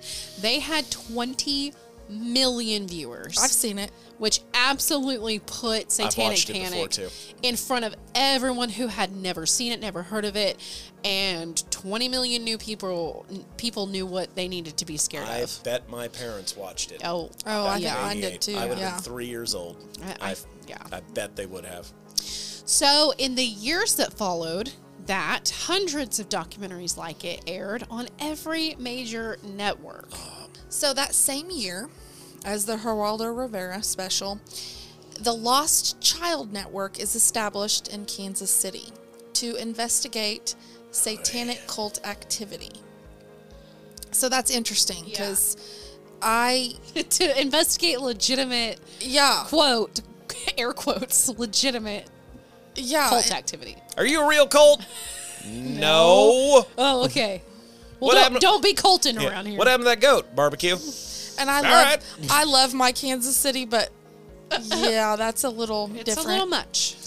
So in 1989, Oprah Winfrey featured Michelle Smith and Laurel Rose Wilson, other authors of a satanic ritual abuse survivor memoir, on her program, uncritically warning her millions of viewers about the danger that satanic cults pose to their children. That's late 80s Oprah Winfrey. That is 89 Oprah. That is the pinnacle. That's the pinnacle. Of Oprah in the zeitgeist. And if Oprah said this is happening, yeah. People were like, "Oh, yes, it is." Yeah, they talked about it on Oprah. Yeah, exactly. Yeah. And after what became the longest and most expensive trial in U.S. criminal case history, all the accused in the McMartin preschool affair were acquitted. Finally acquitted. In 1990, a jury acquitted the McMartin preschool defendants on some charges and deadlocked on others, saying it was impossible to determine the truth from the children's testimony. A second prosecution ended in a mistrial. Prosecutors, having spent $15 million already, dropped the case. Kyle Zerpolo, one of the former McMartin students who made allegations to the police, stated to the Los Angeles Times, "I lied.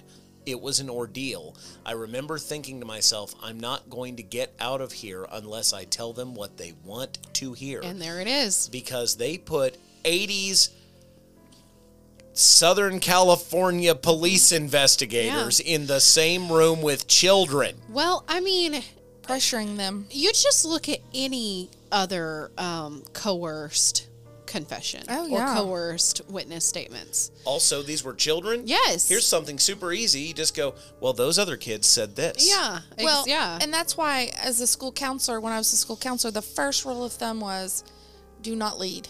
Yeah. Yeah.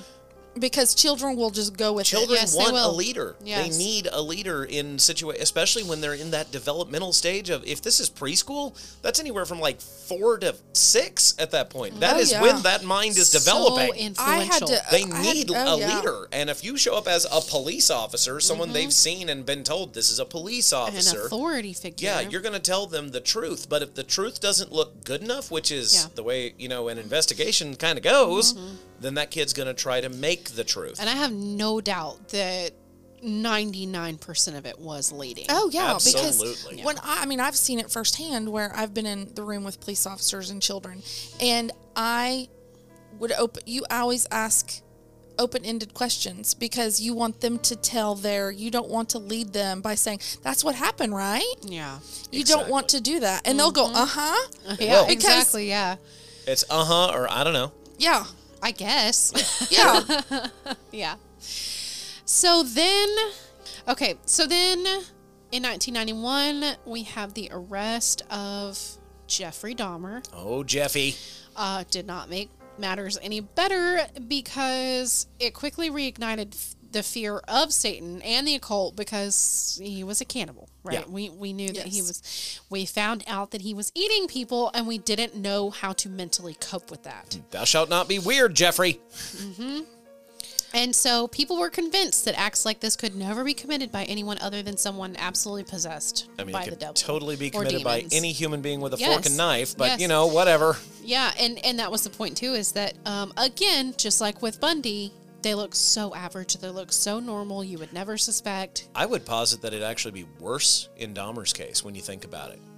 Because, He looked way average. well, it's worse than, if you look at Bundy, Bundy looks like the epitome of normal guy that Right. you have no reason to make fun of, you have no reason to attack or anything. Dahmer looks like a nerd. he does a He little looks bit. like the guy that you Yeah. shit on in high school. Like, yeah, if you want to stereotype it, yeah, he did look more of the nerdy type. he looked Yeah. he looked like the guy that you beat up in high school and took Yeah. his lunch money. Yeah, That's what he looked like. the kind that gets bullied Exactly. a lot. Well, and Yeah. a lot of people, there's been I've heard this a lot, when the movies come out about him and people really start reading about Dahmer, the eyes. That feeds into the devil, thing, because people don't understand he really did put in contacts Oh. in his eyes. Right. But people think that his eyes just changed to that. Yeah. And Yeah. so when you explain, no, that was contacts. Yes, Yeah. he actually did wear yellow contacts. But Yeah. people think it's the devil Yeah. thing coming out. 1991 They- was around the first time that cosmetic contacts Yes. like that were available to the Yes. public. So, And so, yeah, people thought that he was legitimately demonically possessed because he Yes. had yellow it's one of the eyes. reasons why in like any television show nowadays, people are automatically creeped out by a demon character Yeah. with yellow eyes. Right, That's yeah. the whole Yes. reason why Yeah. is Jeffrey Dahmer. It all goes back. Like it's so crazy, and that's the reason why I put all of this stuff together, is because everything correlates to each does. other, really stemming together a big fat web. The only ghost that's real is the zeitgeist, yo. It's like, Well, and what gets me is that these crimes are all horrible, every single one of them. But when you think about Dahmer and you think about this demon that's in his eyes, and then you're like, well, he put it in contacts. You're like, duh, duh, duh. You know what I Yeah. mean? It just kind of takes that Yeah. sensationalism out of it. yeah. And, it. Oh, and we can't have that. No, we no, no. have Yeah. to have It's got sensationalism. to be a devil. Yeah. How are Yeah. you not more afraid by someone putting that much effort I know. into I it? know. That's really scary. I know. Yes. How did nobody notice them Well, putting that much effort into these things? You hit that just right, what I always say, that truth is a lot scarier. It really than, is. It really Than is. fiction. I absolutely pander to that every single day, and it's actually not even due to the EMT side of things. It's because when I was a kid, I made a mistake that I guess ruined me from society. The public library used to have a book that was one of the oldest books on card magic and how to do magic. Oh, And yeah. it has nothing to do with doing tricks. It has to do with how to manipulate people. Right. And yeah. it's one of those that it just blew up for me. It was like, wait a minute. I wasn't looking at that hand. Yep. Oh my God! It's like, the whole diversion. Perception. And perception. Yes. Yes. and yeah, it gets really scary, when you think it's Exactly. like, oh God, that book's from the 1800s. How people can really manipulate. Exactly. Yeah. Well, and there was. Oh boy, here we go. We're like getting long on time, so Okay. I'm just gonna Let's do it. smush Yeah. this one. All right, it. yep. Smush it. So, and in the 90s, now I'm not saying this is the only era that ever had homophobia, but in the 90s, there was one, quote, satanic cult, Yep. the Kellers in Austin, Texas, where there were two couples, I believe they were two separate couples, lesbian couples, that were accused of satanically ritually abusing their children. And they were actually convicted for it. They were convicted. They did a lot of time. There was only physical evidence against the Kellers in the form of testimony, again, that stands on what the children were saying and how they were being manipulated by investigators and stuff like that. So there's a lot going on at this time where it almost seems like if it's not normal, if we don't like it, if we don't approve of it, we're just going to blame it on Satan. We're going to blame it on the devil, and we're going to prosecute them and say that they're horrible Weren't the people. Kellers the ones accused of like literally mutilating a baby? There was a lot of things that they said that they did. Yeah, there it is. Here's some of the things that they said that they did. Okay, baptizing their children in blood and disemboweled pets, forcing their children and other children to drink blood, decapitating and chopping up a baby at some point, which no one ever found, and putting the remains in a swimming pool and then making the children swim in that swimming pool. At one point, and this is so freaking crazy, at one point they are said to have stolen a baby gorilla from a park or a zoo and cut off one of its fingers and did something with it, ate it. I don't know what they did with it. They apparently also like to dress in robes. They dug weird graves in cemeteries to hide dead animals. They were caught by a passerby who was shot, and then they carved that guy up with a chainsaw, and they buried his parts all over the place. Like, it was insane. It was insanity. And these were things they said during the trial that they had gathered from children's testimonies. And there's no way that, I mean, I understand that children have crazy imaginations, but there's no way they didn't lead these kids. There's no way. Plus, there's also the trips to Mexico things, the government Yeah. military bases. What now? Yes, yeah, and yes, that was another thing. And these people actually spent 21 years in prison. They got 48-year sentence and weren't released until 2013. One of the couples was eventually awarded like $3 million for a wrongful conviction. But if you look at newer articles, you will see that it was heavily based around homophobia. Heavily. It very much was. Yeah.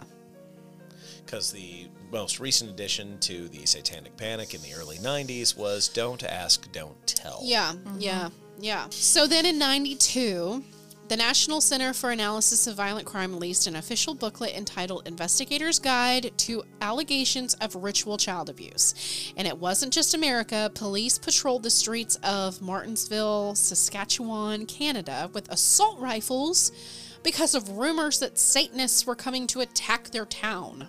Later that year, FBI agent Kenneth Lanning, who is really should be hailed as a superhero in this whole tale. Oh, yeah. Because he's an FBI agent, eventually released this exhaustive report where he investigated decades of stuff. And it was a report on the presence of satanic ritual abuse in America. Okay. His conclusion was that there wasn't any. That there never was any, ever. He said, quote, hundreds of communities all over America are run by mayors, police departments, and community leaders who are practicing Satanists and who regularly murder and eat people. Not likely, end quote. He found that there was no evidence of any real or actual occult sacrifice ever happening in the U.S. Ever. Despite the extremely widespread belief in such activities. And to be honest, I haven't found a single one either.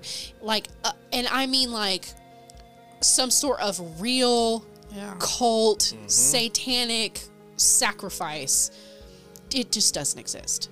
It never happened.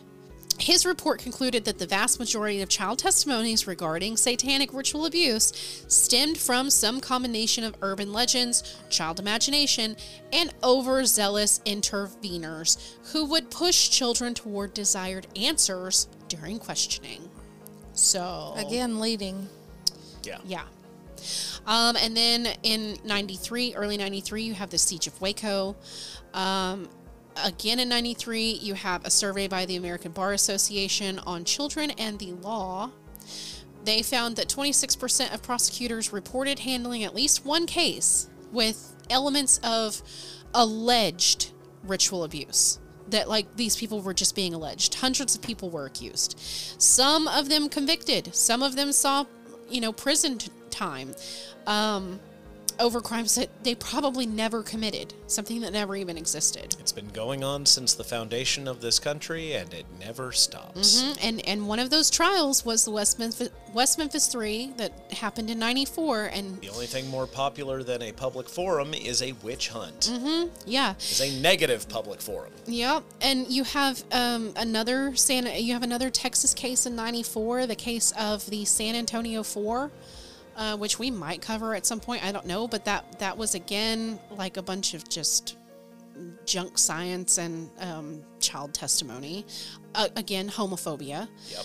And then later in 94, you have the National Center of Child Abuse and Neglect that actually corroborates Agent Lanning's report and says that there were 12,000 accusations of this stuff, and it never panned out. None of them can be substantiated in any way.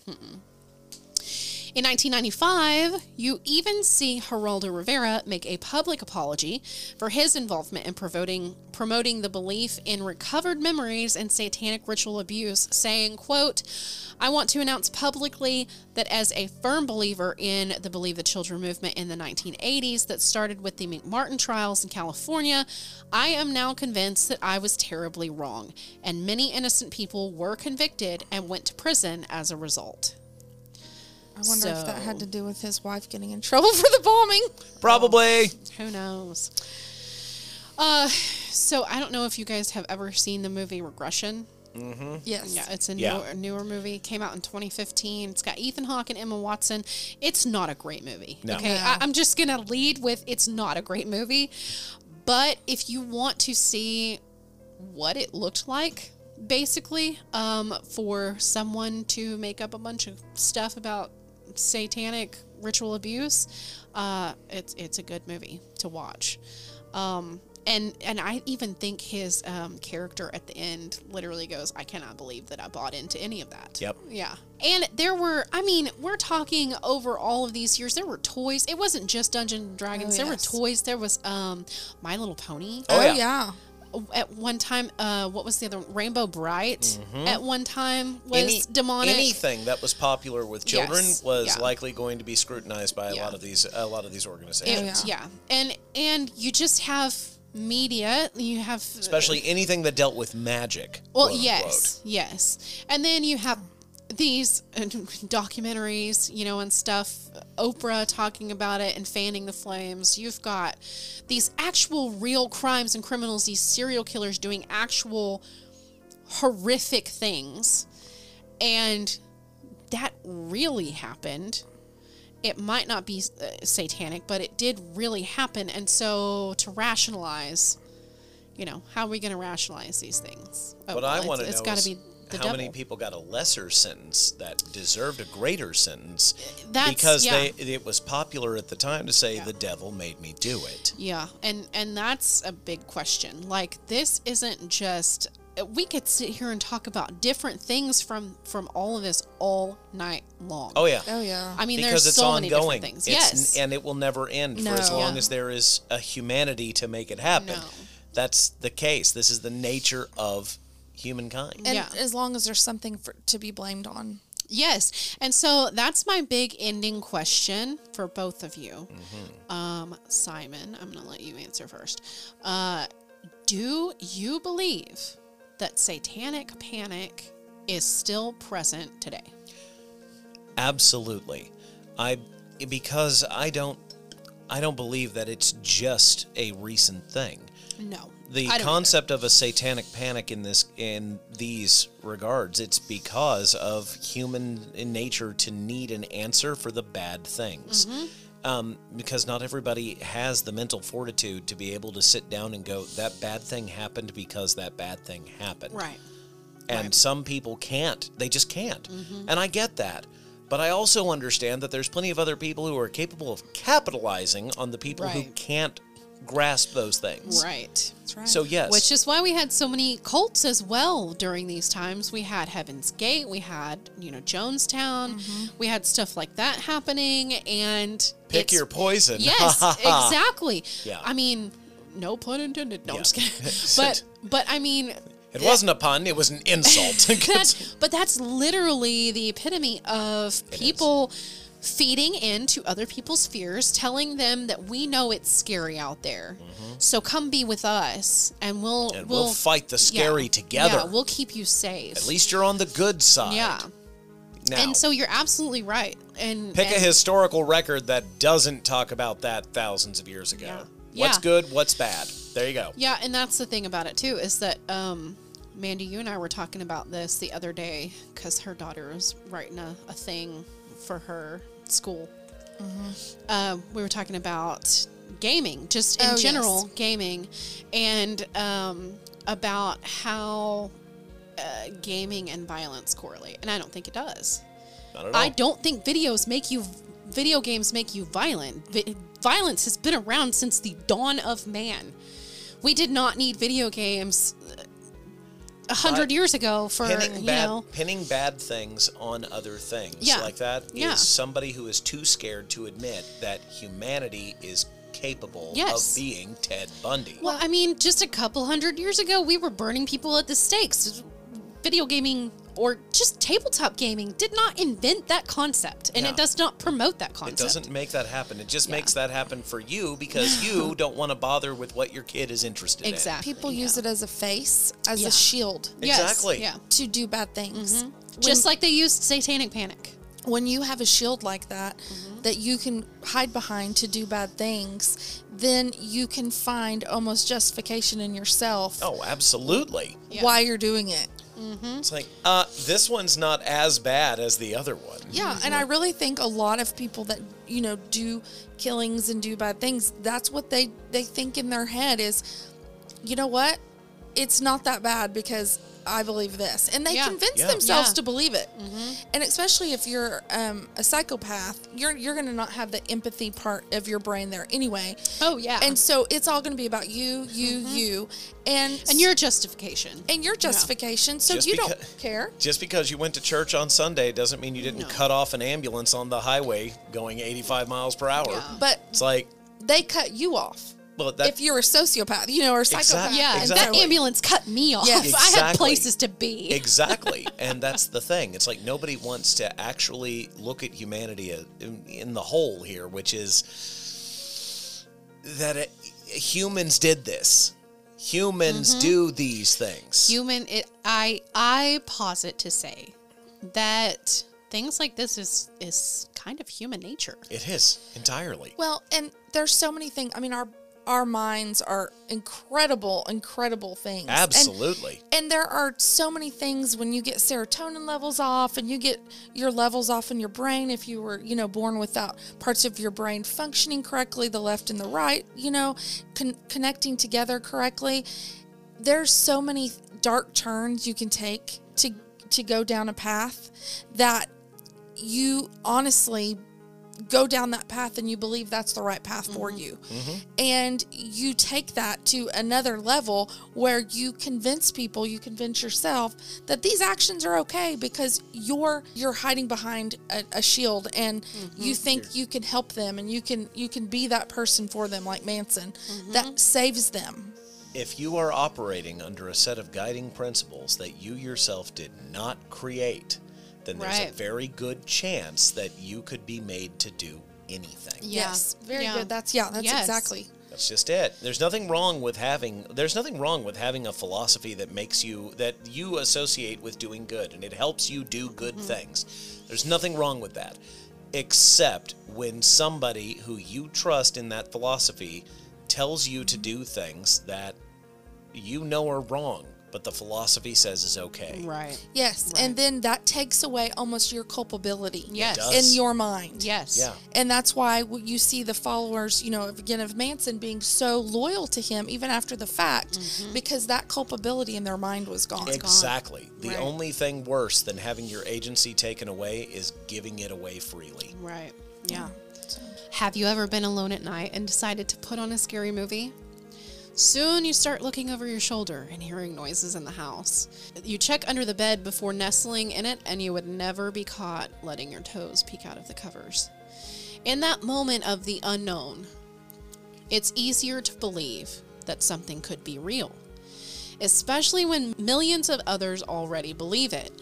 And I'm not here to tell you that demons or the devil, they're not real, nor do I disbelieve in those who claim to have been possessed or see demons. I believe that they may believe that. And there are real occurrences of cults like the Manson family that was a real tangible fear for society at the time. But claiming that listening to certain songs that have subliminal messaging or dabbling in the occult in any way will bring on demons, to me, isn't a viable worry that we should bestow upon ourselves. For me, the real evil lies in the actions of man, not the devil.